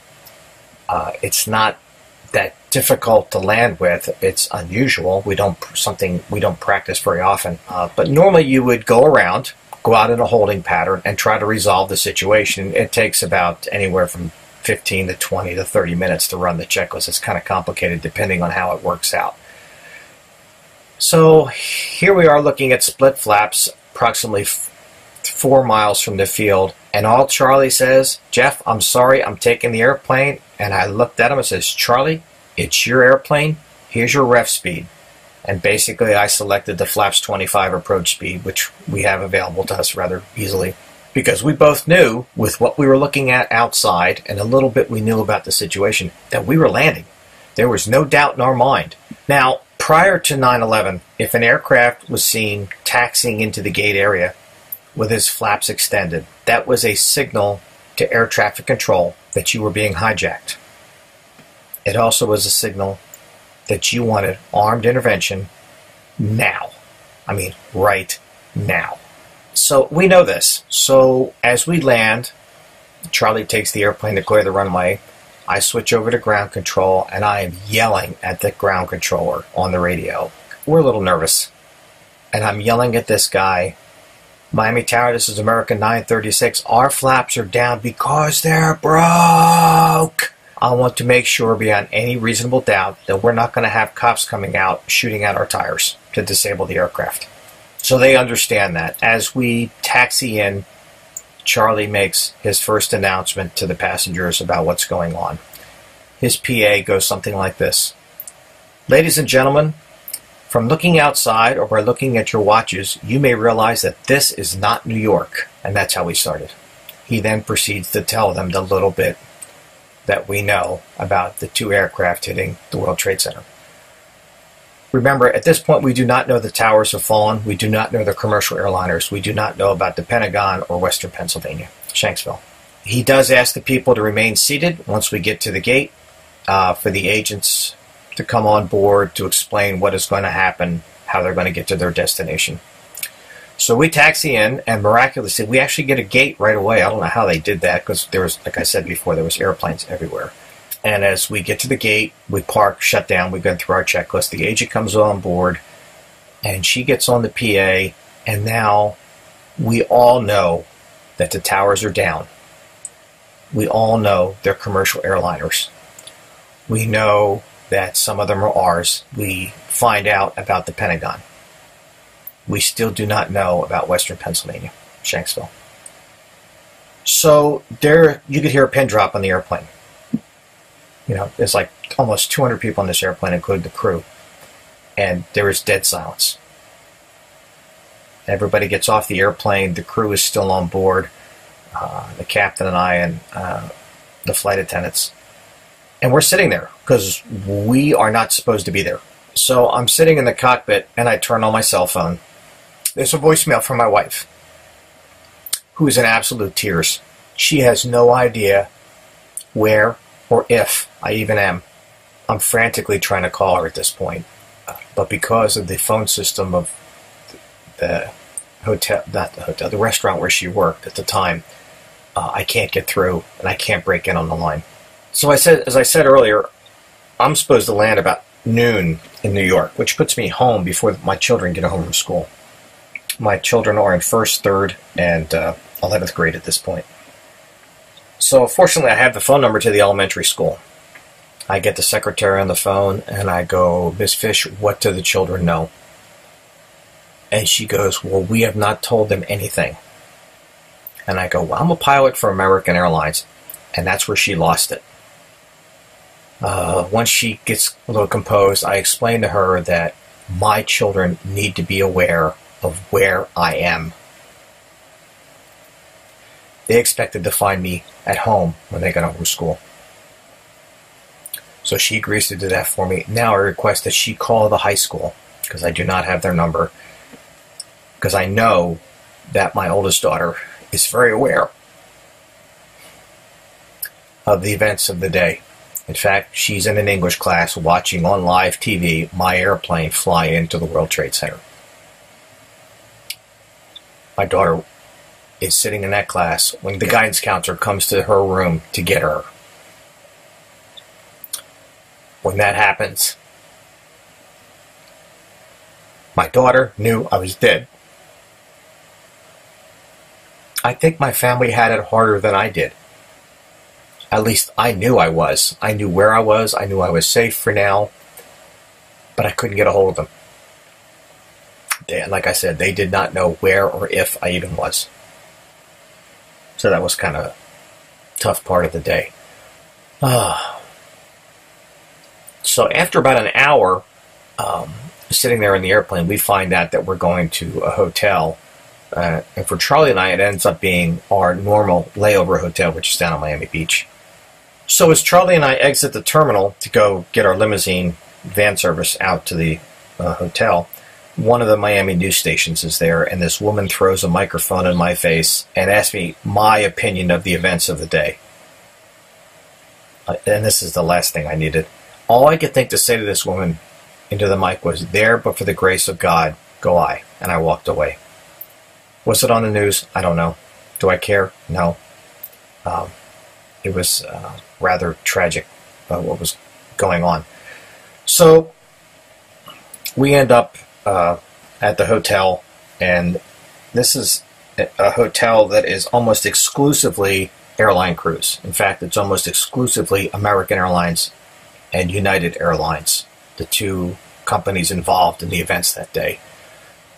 There's hundreds of us there, and it was probably the best place to be. I remember sitting out by the pool, trying to calm down, and I have a woman sitting on each knee. They were flight attendants, and I know these women to this day. And I had two women sitting on my knees, on my shoulders, bawling their eyes out. They were just so distraught. Normally, at this hotel, there's a cooler out by the pool, and it's an honor system. You put $1 in, you can take a beer. The cooler was not there. Instead, there was this 50-gallon trash can full of beer and sodas and stuff. And guys were just walking downstairs, throwing a 20 in the box, and everybody wants a beer, it's on me. There was that kind of camaraderie going on. People walking around the lobby. Anybody got a charger for this kind of cell phone? Somewhere in here, I finally do get a hold of my wife. Yeah, let's just say that was an interesting discussion. It's hard enough even just thinking about it. So we spend the next 5 days in Miami. I'm sitting there at the pool watching the F-15s fly up and down the coastline. Jealous as all get out because I had been retired for less than 2 years flying that exact same airplane. And part of me is still really angry about the whole day, not just because we were attacked, but because I spent 22 years on active duty being paid to be shot at to protect this country, but I could shoot back. And now they were trying to kill me and I couldn't do anything about it. That really, really made me angry. It still does. So we get home Saturday night to New York. I'm still not home yet. I've been gone for 9 straight days. 4 days of the trip and then another 5 days in Miami. And because of the events, the FAA has waived a lot of the crew rest requirements, trying to get the airlines back on their feet. Because, I mean, we are scattered all over the United States, all over the world. I have friends who were stuck in Gander, up in Canada, Sao Paulo, Brazil, over in Europe. So trying to just find pilots who were able to fly, who were local enough to fly, was getting to be a real issue. Because there was metal and crews all over the world where they weren't supposed to be. So our next trip was the same one we had just flown. It was show up in the morning, first thing in the morning, and fly out to Bermuda, stay the day in Bermuda, come back to New York the next day, and then on the 2nd, 3rd, and 4th days, we'd be flying through the Caribbean. So we're trying to get released for 1 day at home. And what we offer the schedule is, listen, we will start our trip on Monday when it comes back from Bermuda. We're just asking for 1 day at home. And the schedulers are arguing with the captain. He says they're telling us we have to be there the next morning. We have to be there. And Charlie finally tells the guy, listen, I'm hanging up now. Am I coming to work on Monday, or am I coming up to work a week from now? You tell me, because I'm not going to be here tomorrow morning. We're not coming. And so they finally give in, so we decide to show up Monday morning for the remainder of the 3 days of our trip. And I finally get to go home. I get home, it's probably close to midnight on Saturday night. Finally get to be with my family. Needless to say, it was a quick turn because I did have to go back to work on Monday, so Sunday was spent very close to those I love. Interesting, I normally leave for work 3 hours before I have to be there, but on that first trip on Monday morning, I decided to make it 4 hours. It was an hour not enough. It took me 4 hours. I got to the aircraft at departure time. I was the only pilot there. Charlie was an hour behind me. I had like 3 flight attendants. I think I needed 5 or 6. They were just so happy to see crews make it that it wasn't a problem. The hardest part of that drive-in wasn't the traffic jam. The hardest part was driving across the Verrazano Bridge. The Verrazano Bridge is the bridge between Staten Island and the southern end of New York City by Coney Island. It's at the entrance to the bay, to the harbor. And if you look off to the right, there is the southern tip of Manhattan, where the World Trade Center had been. You could see the smoke from miles away, but from the bridge, especially once you approached the apex of the bridge, the top of the bridge, you could see the hole. You could see the fire still burning. In fact, that hole smoked for months and months and months. That was the hard part. I almost stopped the car. It was just almost overwhelming to see that lack of skyline. To this day, when I drive over that bridge, I look over there at where the towers had stood.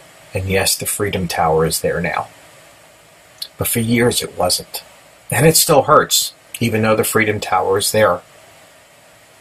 It's really cool doing it at night, because the Freedom Tower, of course, it's the tallest building in the city. It's the tallest building on the East Coast. And it's all lit up. And, it's just like, that, to me, is a shining testament in honor of all those who suffered and died that day. So I publish this letter every year. This is the first time I've recorded it, and it's taken a few attempts to get this far. As you can tell, I get kind of choked up. So initially started just sending this out as an email a year after 9/11, just to my family and friends. Some of them asked me if they could share it with people they knew, and I said sure.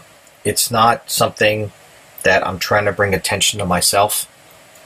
It's something that I put out there so people don't forget.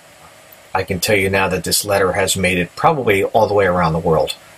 I know it's gone as far west as Australia and as far east as Europe. And I'm sure there's some people in South America who've read the letter that I've posted, and it's been shared by friends, family, people I don't even know. In fact, one year I even got it back.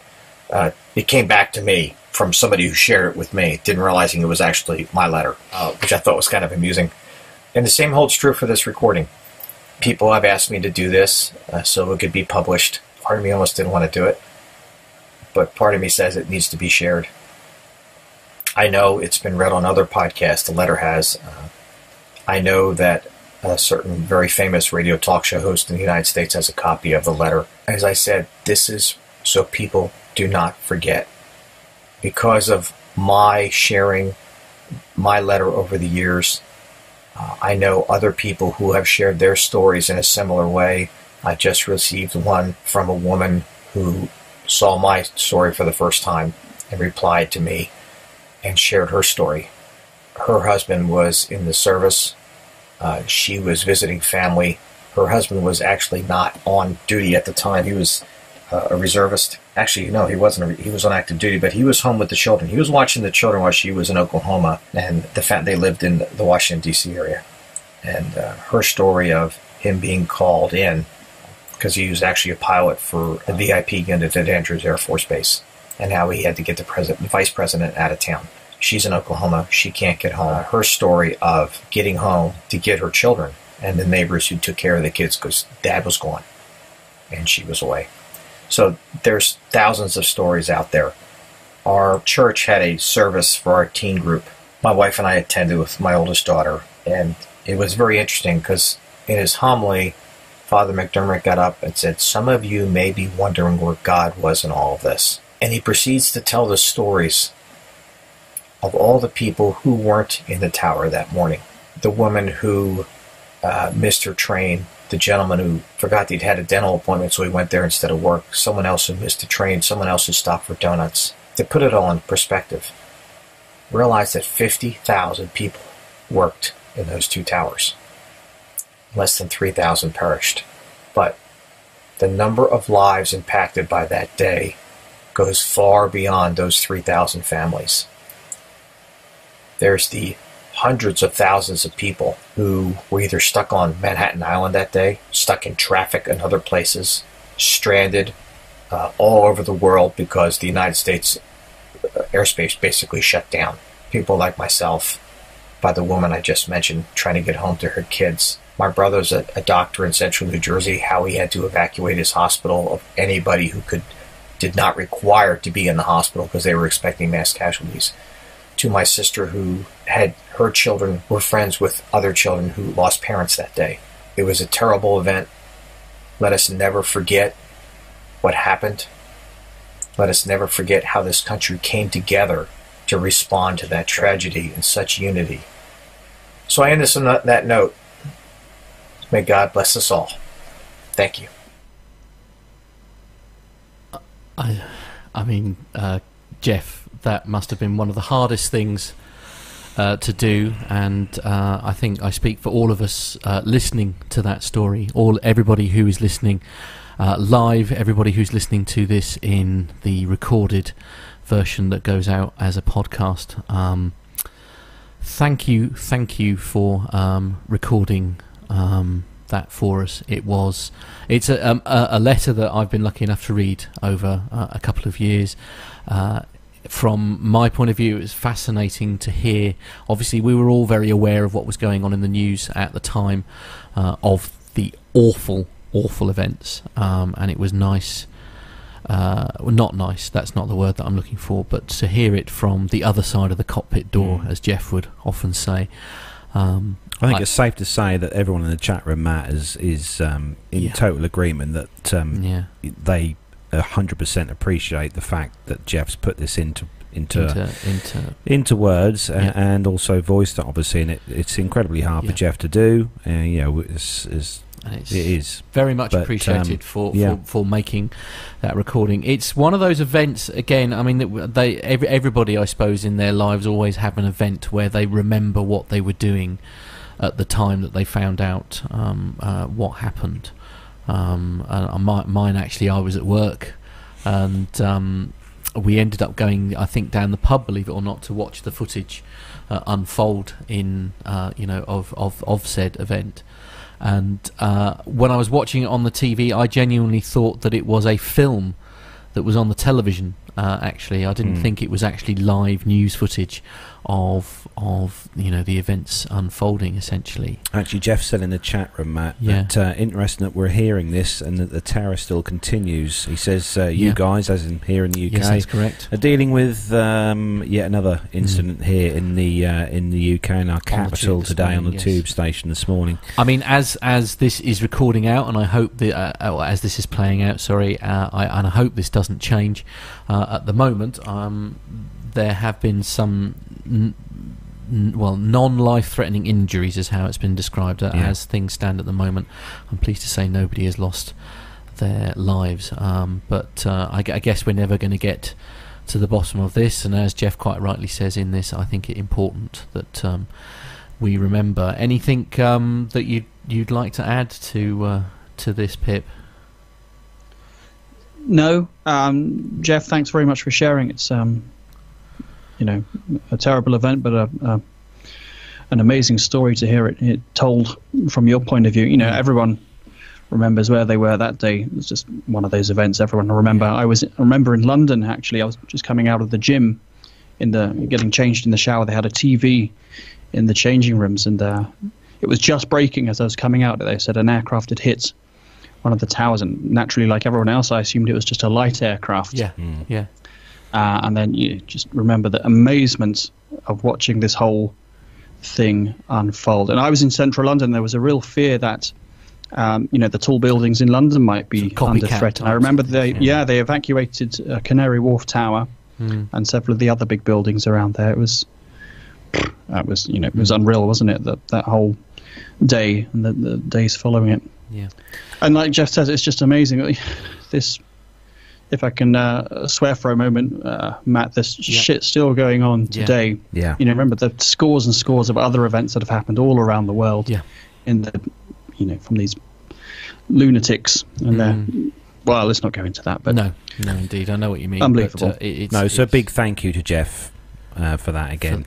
Absolutely. From all of us here on all the community. And I'm sure everybody who's listened to this really appreciates it. It must be very emotional, so hard for you to do, and we thank you for doing it. So we're going to draw a line under that, and we're going to... We've got a segment. We do, yes. So although Nev has run away because he's busy trying to catch his aeroplane to get home, I don't know why he'd want to do that.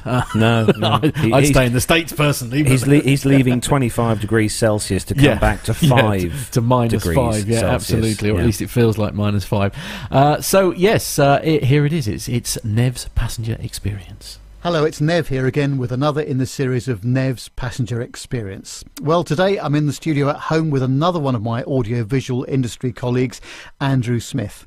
Andrew has travelled extensively in Europe, the US, the Middle East and the Far East on business and for pleasure.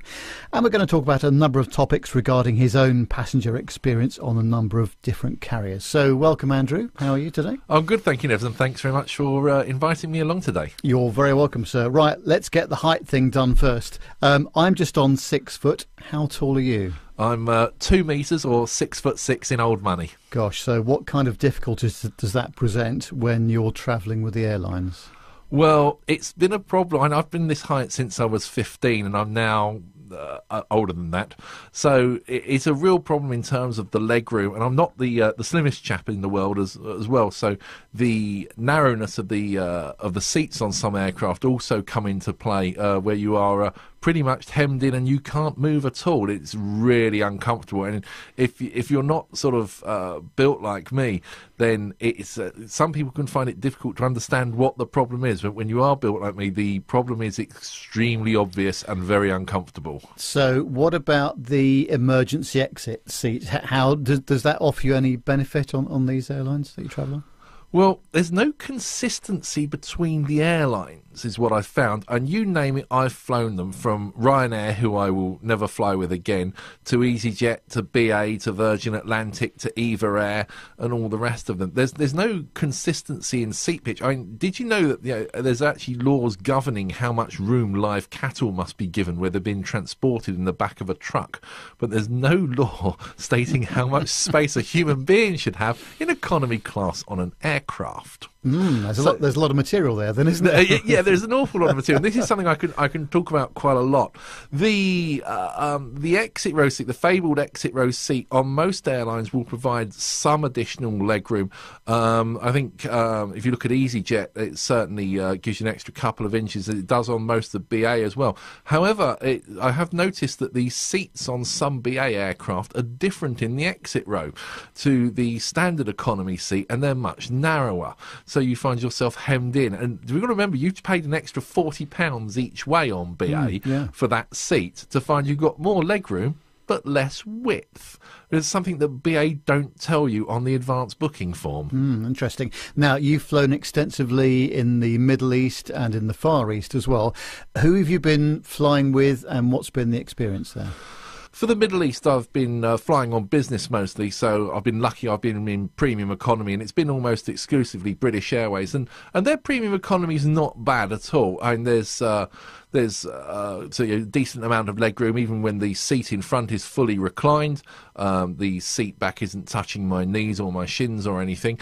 I find that these awful footrests get in the way. The flop down ones just tend to eat into your space in your seat. I wish the airlines wouldn't do those. But I've also flown Eva Air, who I favour on the London to Bangkok route. My brother lives in Bangkok, so I tend to holiday in Thailand quite a lot, where I can go and meet up with him. They have the best leg room of any premium economy cabin I've flown in, but they have the worst seat. The BA are sort of in the middle on both in terms of seat comfort and leg room. Virgin Atlantic, however, I went to Havana in Cuba with them at Christmas. The seat in Virgin Atlantic's premium economy is absolutely amazing. It's extraordinarily comfortable, and I have to say the in-flight entertainment system's quite good as well. However, they are the worst of the premium economy cabins I've ever been in because of the appalling lack of leg room. And when the guy in front reclines his seat, it's just like sitting in economy. There's just no room at all. And my flight to Havana was indeed my first and only ever flight with Virgin Atlantic, and I did stick a complaint to to them when I got back and logged a complaint with the cabin service director, and they did very kindly send me some vouchers for use on another Virgin Atlantic flight. However, that doesn't really solve the problem in that I can't fit in the seat in the first place. But isn't that mad? I mean, they've got the comfortable seat, that's all nicely worked out, but the legroom is completely inadequate. I mean, who designs this stuff? Well, it's down to the airlines how they actually lay out their seats. One thing I did know, coming back, I managed to get the bulkhead row in premium economy. I think I was sat in 14J, and coincidentally, I was actually sat next to the British ambassador to Cuba on the way home. So it's always nice to sit next to somebody interesting. Quick you name have a drop, chat to. Quick yeah. name drop Yeah, on that one. totally. And I could put my legs out straight in front of me, and there was still another 4 to 6 inches of room between the soles of my feet and the bulkhead. And I couldn't understand why Virgin don't just move that seat forward a bit and give everybody else in the 5 rows behind an extra inch or 2 of legroom. I can't understand why they've done it like this. So if you're flying Virgin Atlantic on a 747, the seats to have in premium economy are 14A and B and 14J and K, because the legroom is just phenomenal and the seat is lovely and wide and very comfortable. Had a very pleasant trip on the way back from Havana, unlike the flight going out. This is all very interesting information. Now, we've been talking to a lot of people in our industry about the whole problem with a race to the bottom, if you like, in terms of, the prices being quite high, but the level of service being mediocre, average, or not very good. What's your experience been? Well, 6 weeks ago, I went to New York for 9 days with my best friend, and we went premium economy on British Airways. And it was interesting. On the way out, we had I was on the first flight of the day out Heathrow. It went about 8:30 in the morning. We had a nice hot breakfast, and then we had a sandwich about 90 minutes before we landed. On the way back, we had we left the flight left about 7:30 or so. It was a bit delayed, and we had a hot meal as soon as we got into the air. But the breakfast had completely disappeared, and we was just given a piece of malt loaf and some biscuits. And they stopped all this in-flight biscuit run. There was only one drinks run. BA are cutting back on all this. I'm using BA as an example here. BA are cutting back on all these extras and things, but I don't see the price of the ticket coming down. Yeah, and that's a very common complaint, actually. I think people would also say that they would prefer perhaps BA to be the premium airline, and therefore one will pay the premium price and you get the premium service. And I think people would understand that and be happy with that. I completely agree with that. BA have always sold themselves on being a premium product, a premium quality product, offering premium level of service and things. And whilst the onboard service was fine, it wasn't a patch on Virgin Atlantic for my Cuba trip at Christmas. But they've just cut back so much now.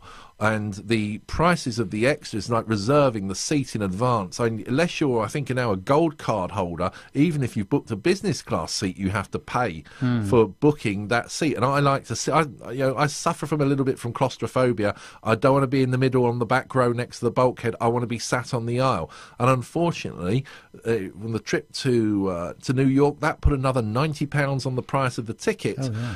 However, on the trip to Havana, it put nothing on the price of the ticket with Virgin. Extraordinary, isn't it? I think the other thing is you've got the mainline full-service airlines trying to have a go at being low-cost carriers in some cases, and they're no good at it because their cost base is far too high. At least with Ryanair and EasyJet, you can think what you like about both of those airlines, but at least you basically know what you're getting for your money, don't you?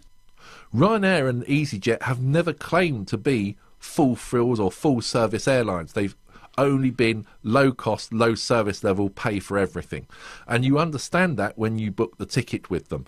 But BA seem to be trying to charge a premium fare but cutting back on everything possible they can. And they've been dropping the drinks runs and things like that. You now get one drinks run. Yeah, it's not very clever at all, isn't it? But think about the future. I mean, do you think that airlines pay attention to what their premium customers are saying about this? Because this is not new. This has been going on for a while now. People like EasyJet and Ryanair don't have premium customers. They just have all customers at one level. So they're offering the McDonald's type solution.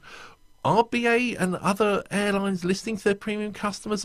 I'm not 100% sure. We've seen BA cut back huge amounts. They've taken the flowers out of the toilets on the aircraft and cut back on the goodie bags and everything else. And these are you're cutting things out from the people who are paying £3,000 to £4,000 for a ticket in business class, for a flexible ticket. And the first class people is anything up to $5,500 for a return to New York if you want full flexibility. These are the people where you're making your money, yet you're cutting back what you're delivering to them. And they're deserting in droves. And it's far easier to keep a customer than it is to find a new customer. So if you're sat down the back in economy, it's not going to be the best experience in the world. We all know that. But if you're sat up the front in the nice seats, you expect a nice goodie bag, decent levels of service, and much, much better food. But the cutbacks have just gone too far now. I did see in the news a couple of weeks ago that Alex Cruz had announced that he was going to be doing upgrades and bringing some things back in the premium classes. But I think he's cut it too hard, too much, too fast, too soon. He's come from a low-cost airline background with his history at Vueling, I think it was, where he was working. And he's tried to apply that model to BA, and he hasn't listened to what the passengers have said, and he certainly hasn't listened to what his staff had said, because the staff, the actual cabin crew on the aircraft, have been saying don't cut back in the premium classes, and they're absolutely right, because that's where your revenue comes from. And the 747 I took to New York, I think it only had 110 economy seats. Everything else was premium seating, either premium economy, business, or first. Yeah, I think this is the problem. I'm speaking to, people that we both know, Kevin Murphy, Neil Hartigan. They've all said the same thing, basically, that, that's where the revenue is going to come from in the premium seats, in the premium cabins. If you're actually not delivering the service you're charging for, then actually you're not ticking the box, are you? Absolutely. If you are charging a premium price, you need to deliver the premium experience. That's a premium level of service with premium food and premium baggage handling and all the rest of it to get your bags off first. BA are just cutting back so much on this at the moment. I really think they're heading on a nosedive, and I just don't know that they can pull out of that dive. So if you were the brand manager of BA's Club Europe or Club World, and you weren't doing your job that you're doing now, what would be the first thing that you would change, do you think? So if I was the brand manager looking after, let's say, business and first class on British Airways, the first thing I'd do is I'd drop the fee for actually seat allocation when you're booking online. That's the first thing that goes. If you're paying £2,500 for a business class seat, you should be able to choose on the aircraft where you sit. The next thing I'm going to do is look at the in-flight experience. So we need to start with the check-in process, okay, and make sure that there is still dedicated check-in lanes. I know BA have just opened a new wing up at Heathrow for first class, but don't forget the business class passengers as well. They don't want to use self-service machines. They want a face-to-face check-in. Now, economy passengers, leave them to use the self-service. You don't have to worry about that. Next, have a look at the lounges. Are they clean? Are they up to date? The Virgin Clubhouse at Heathrow has an extremely good offering with both the experience and the food and the levels of service. Check all that out. Make sure that it's up to the mark. Then, with the in-flight experience, make sure the planes are actually cleaned properly. That's a huge bugbear of mine, is a dirty aircraft. Then look at the food. Increase the food offering in terms of the quality and the variety. And for the premium passengers, bring back some snacks and things like that midway through the flight. And don't forget to mix the businessmen a gin and tonic if that's what they want. When you get to New York, make sure that priority lane is there for immigration and that the bags are off first without fail. Basically, BA's cost base is too high in my book. I really think they need to look at stripping out all the layers of senior management they've got and start directing the money they will save from that into the customer-facing areas, into delivering the in-flight experience, and also the experience when you book and the experience when you get off the aircraft the other end of your destination, to make sure that there are staff available and your bags are delivered in a timely manner. That's absolutely superb, Andrew, and thank you very much indeed for sharing your opinions with us. And, I'll look forward to what the response is going to be. Find this and other great shows at the Aviation Media Network. TheVoicesInYourHead.com.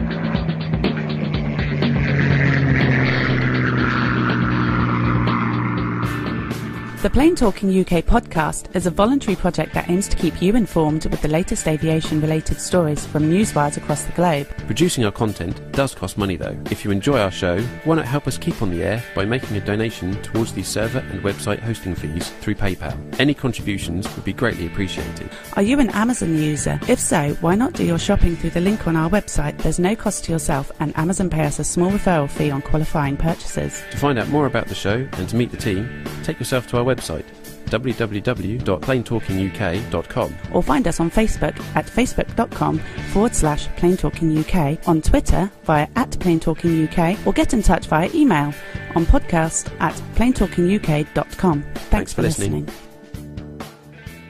Flybe 5823, Trent Dane for 23 Manchester, Wizz Air 6X, climb flight level 210, direct to Bretlands Park. United 123, maintain 280 knots. London 2DME, turn right onto Bravo, link 21 join Alpha, hold at Mora, Speedbird 472, LOC/DME, approach runway 27 left. Follow the green stand 544. That's enough air traffic control for today, Nat. Bedtime. Have you ever wondered what it would be like to fly a commercial passenger jet? Looked up at the sky and thought, I wish that was me? Well, now anyone has the chance to have a go at flying in a real aircraft simulator. NP Simulations and Flight Experience London, the only official Boeing licensed product of its kind in the UK, offer you the chance to fly anywhere in the world in their fixed-base Boeing 737-800 flight simulator. And that's not all. Ground School London offers many different courses for the up-and-coming pilot looking for a start in aviation. With prices starting at just £109, the sky's the limit. So for the ultimate flight simulator experience, or engaging preparatory courses, including those for schools and colleges, check out the websites at www.london.flightexperience.co.uk and www.groundsschoollondon.com, or call on 020 300 40 616. NP Simulations. Fly your dreams. Great work from Nev again. I am so excited about our 200th show. I am so excited. I literally cannot wait. Can we do it now? I love the ad. Can we do it now? I do love the ad. Can I do it now? Tony S says, who's the voiceover guy? I recognise the voice. Yes. Anyone watch Strictly? No. Sorry. No, but they're very well done again for Nev for his work on the passenger experience. Yeah, I loved that. absolutely. That was awesome, Nev. Awesome. Yeah. Can I add a small tiny bit to his interview? Of course you there? can do, yes. Because there's another great interview. I'm really enjoying Nev's passenger experiences, actually. Yeah. I don't know if anyone else has noticed, there seems to be a common thread running through his interviews regarding BA. I don't know if anyone's picked up on that. About how, not how at all. crap it is. But if, BA are in big trouble. If you go and have a look at an annual report from BA, which is freely available online, pick a year, any year for the last 20 years or so, pick one at random. And somewhere on about page 1 on the BA annual report, it says something to the effect of British Airways' most valuable asset is its brand image and brand name and should be protected at all costs. Yeah. And I think they should read their own report because they're getting a right bashing in all four corners of the globe at the moment. It's funnily enough, I was on a BA flight this morning. Oh, what? Down to Munich. There wasn't a single spare seat, empty seat. It was packed to the rafters. So it's a bit of a mismatch, isn't it? On one hand, everyone's giving them a bashing about how appalling the service is, but how was and the flight, it is. though, Pip? How was but at the same time, they're making money hand over fist. Yeah. So the gentleman in the interview there said they should get rid of the fees for choosing a seat. Yeah. If people are paying it, then why the heck would they? Why would you deny yourself that revenue? Yeah, stream? they make millions and millions and millions from that. It is. It was like 60 million, I think I read somewhere on seat allocation fees per year. That is. So they're not going to get rid of that without good reason. No, anyway, that's my bash of BA for the day. Right, good. I'll be back with another BA bashing tomorrow if anyone's interested. I dare say, yes. So we obviously you're not in the UK at the moment, then, Pip. Are you flying home tomorrow, or were you? No, I'm day one today. I've just started. Day one. They went on a 6-day trip. Yeah, a bit of a nightmare day. I had like a 10-hour, maybe even 11-hour duty day for a 50-minute flight. Oh, what? I had to crack of dawn this morning at Luton, get a car down to Heathrow, BA to Munich, a train from Munich to Salzburg, 2.5 hours, then hang around at Salzburg for a couple of hours, and then fly here to Lugano. So a lot of travelling and duty time for not much. Oh, hello, Dr. Steph. Oh, hello, Steph. How are you doing? Oh, dear. Pip. Right. I can't say that anymore. She's engaged, isn't she? I see. With an added at the end. Okay, good. So that was. You happy good, now? Where are you off to? Any fine, far-flung European destinations this weekend? Yeah, tomorrow we are going from here to Marseille in France. Marseille, oui. And then from there we're going to Catania in Sicily, which is nice. Don't often go there. So hopefully I'll be spending the night there tomorrow night in Sicily. Oh, very nice. Godfather country, yeah. Lovely. So we've got a bit of a heads up for those of you guys listening to the live show at the moment in the chat room. So that's concerning next week's show, and we'll be back to our usual 7 p.m. slot for next week's show. We've got a couple of brand spanking new guests coming on the show next week. Yeah, very exciting. And we're lucky enough to have not one, but two Airbus A320 pilots on the show at the same time, which is quite good. There's a reason for that, obviously, because they both do a certain podcast. So, we've got both the hosts, Matt and Andy. So it's going to be a confusing show with two Matts. That's fine. We'll cope. So we've got Matt and Andy. Now they're the hosts of the A320 podcast. So and for those of you guys, look them up on our iTunes. They do a podcast all about it's just a real techno-geeko show all about the A320 Airbus, and so check those guys out. We're going to have them on the show next week, so hopefully the phone's ringing. That's a good start. Hopefully you'll be able to ask them whatever questions you want to ask them on next week's show. So, yes, as Carlos's phone is busy ringing like mad, it is time for us all to say goodbye. I hope that's not the last time we have a live segment from you, sir. That was very enjoyable. Yeah. Oh, well, I'm glad you enjoyed it. I'll have to put my thinking cap on, won't I? Absolutely. Because we haven't had a segment from you for years. Yes, I know. And then we have twice in as many 400 years. So when's the next episode of your fine show being released? Any idea? Oh, well, I just released one a few days ago. If you haven't picked that one up, do so. And then I'm planning to do one with Captain Al very soon. Oh, no. That'd be a long show. Captain Al and possibly another special guest. Someone who's sitting just over there on my screen. He's not pointing at me. He's not pointing at you. I don't want you on my show. Get off. Well, you certainly don't want me. Yeah, turn his microphone down. Oh, right. Okay. That sounds interesting. I look forward to further. But of course, this is all dependent on me getting enough donations for my London Marathon walk. Oh, I see. Right. Yes, of course. He's very good. Quick bit of shameless promotion then, Pip, before we shut the show. Please. As you know, I'm doing this London Marathon walk to raise some money for the Thames Valley Air Ambulance. So go to my website, planesafetypodcast.com, find the page. There's a big link in big blue flashing neon letters says donate here. Just click it and give me all your money.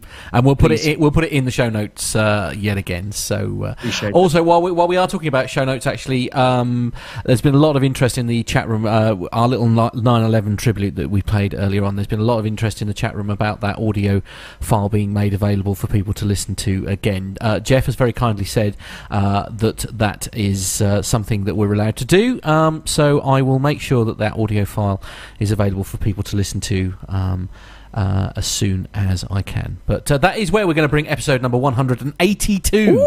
182. How did that happen? Come to a close. My thanks to Pip for joining us and playing a rather entertaining and still frankly mind-blowing game. How long will this be next week? Yeah, and how long will Carlos's beard be next week? Stay tuned next Friday for all the latest information from all of us here in the studio and in Have a great weekend, everyone. It's time to say goodbye. Say goodbye, everyone. Bye, everyone. Woo.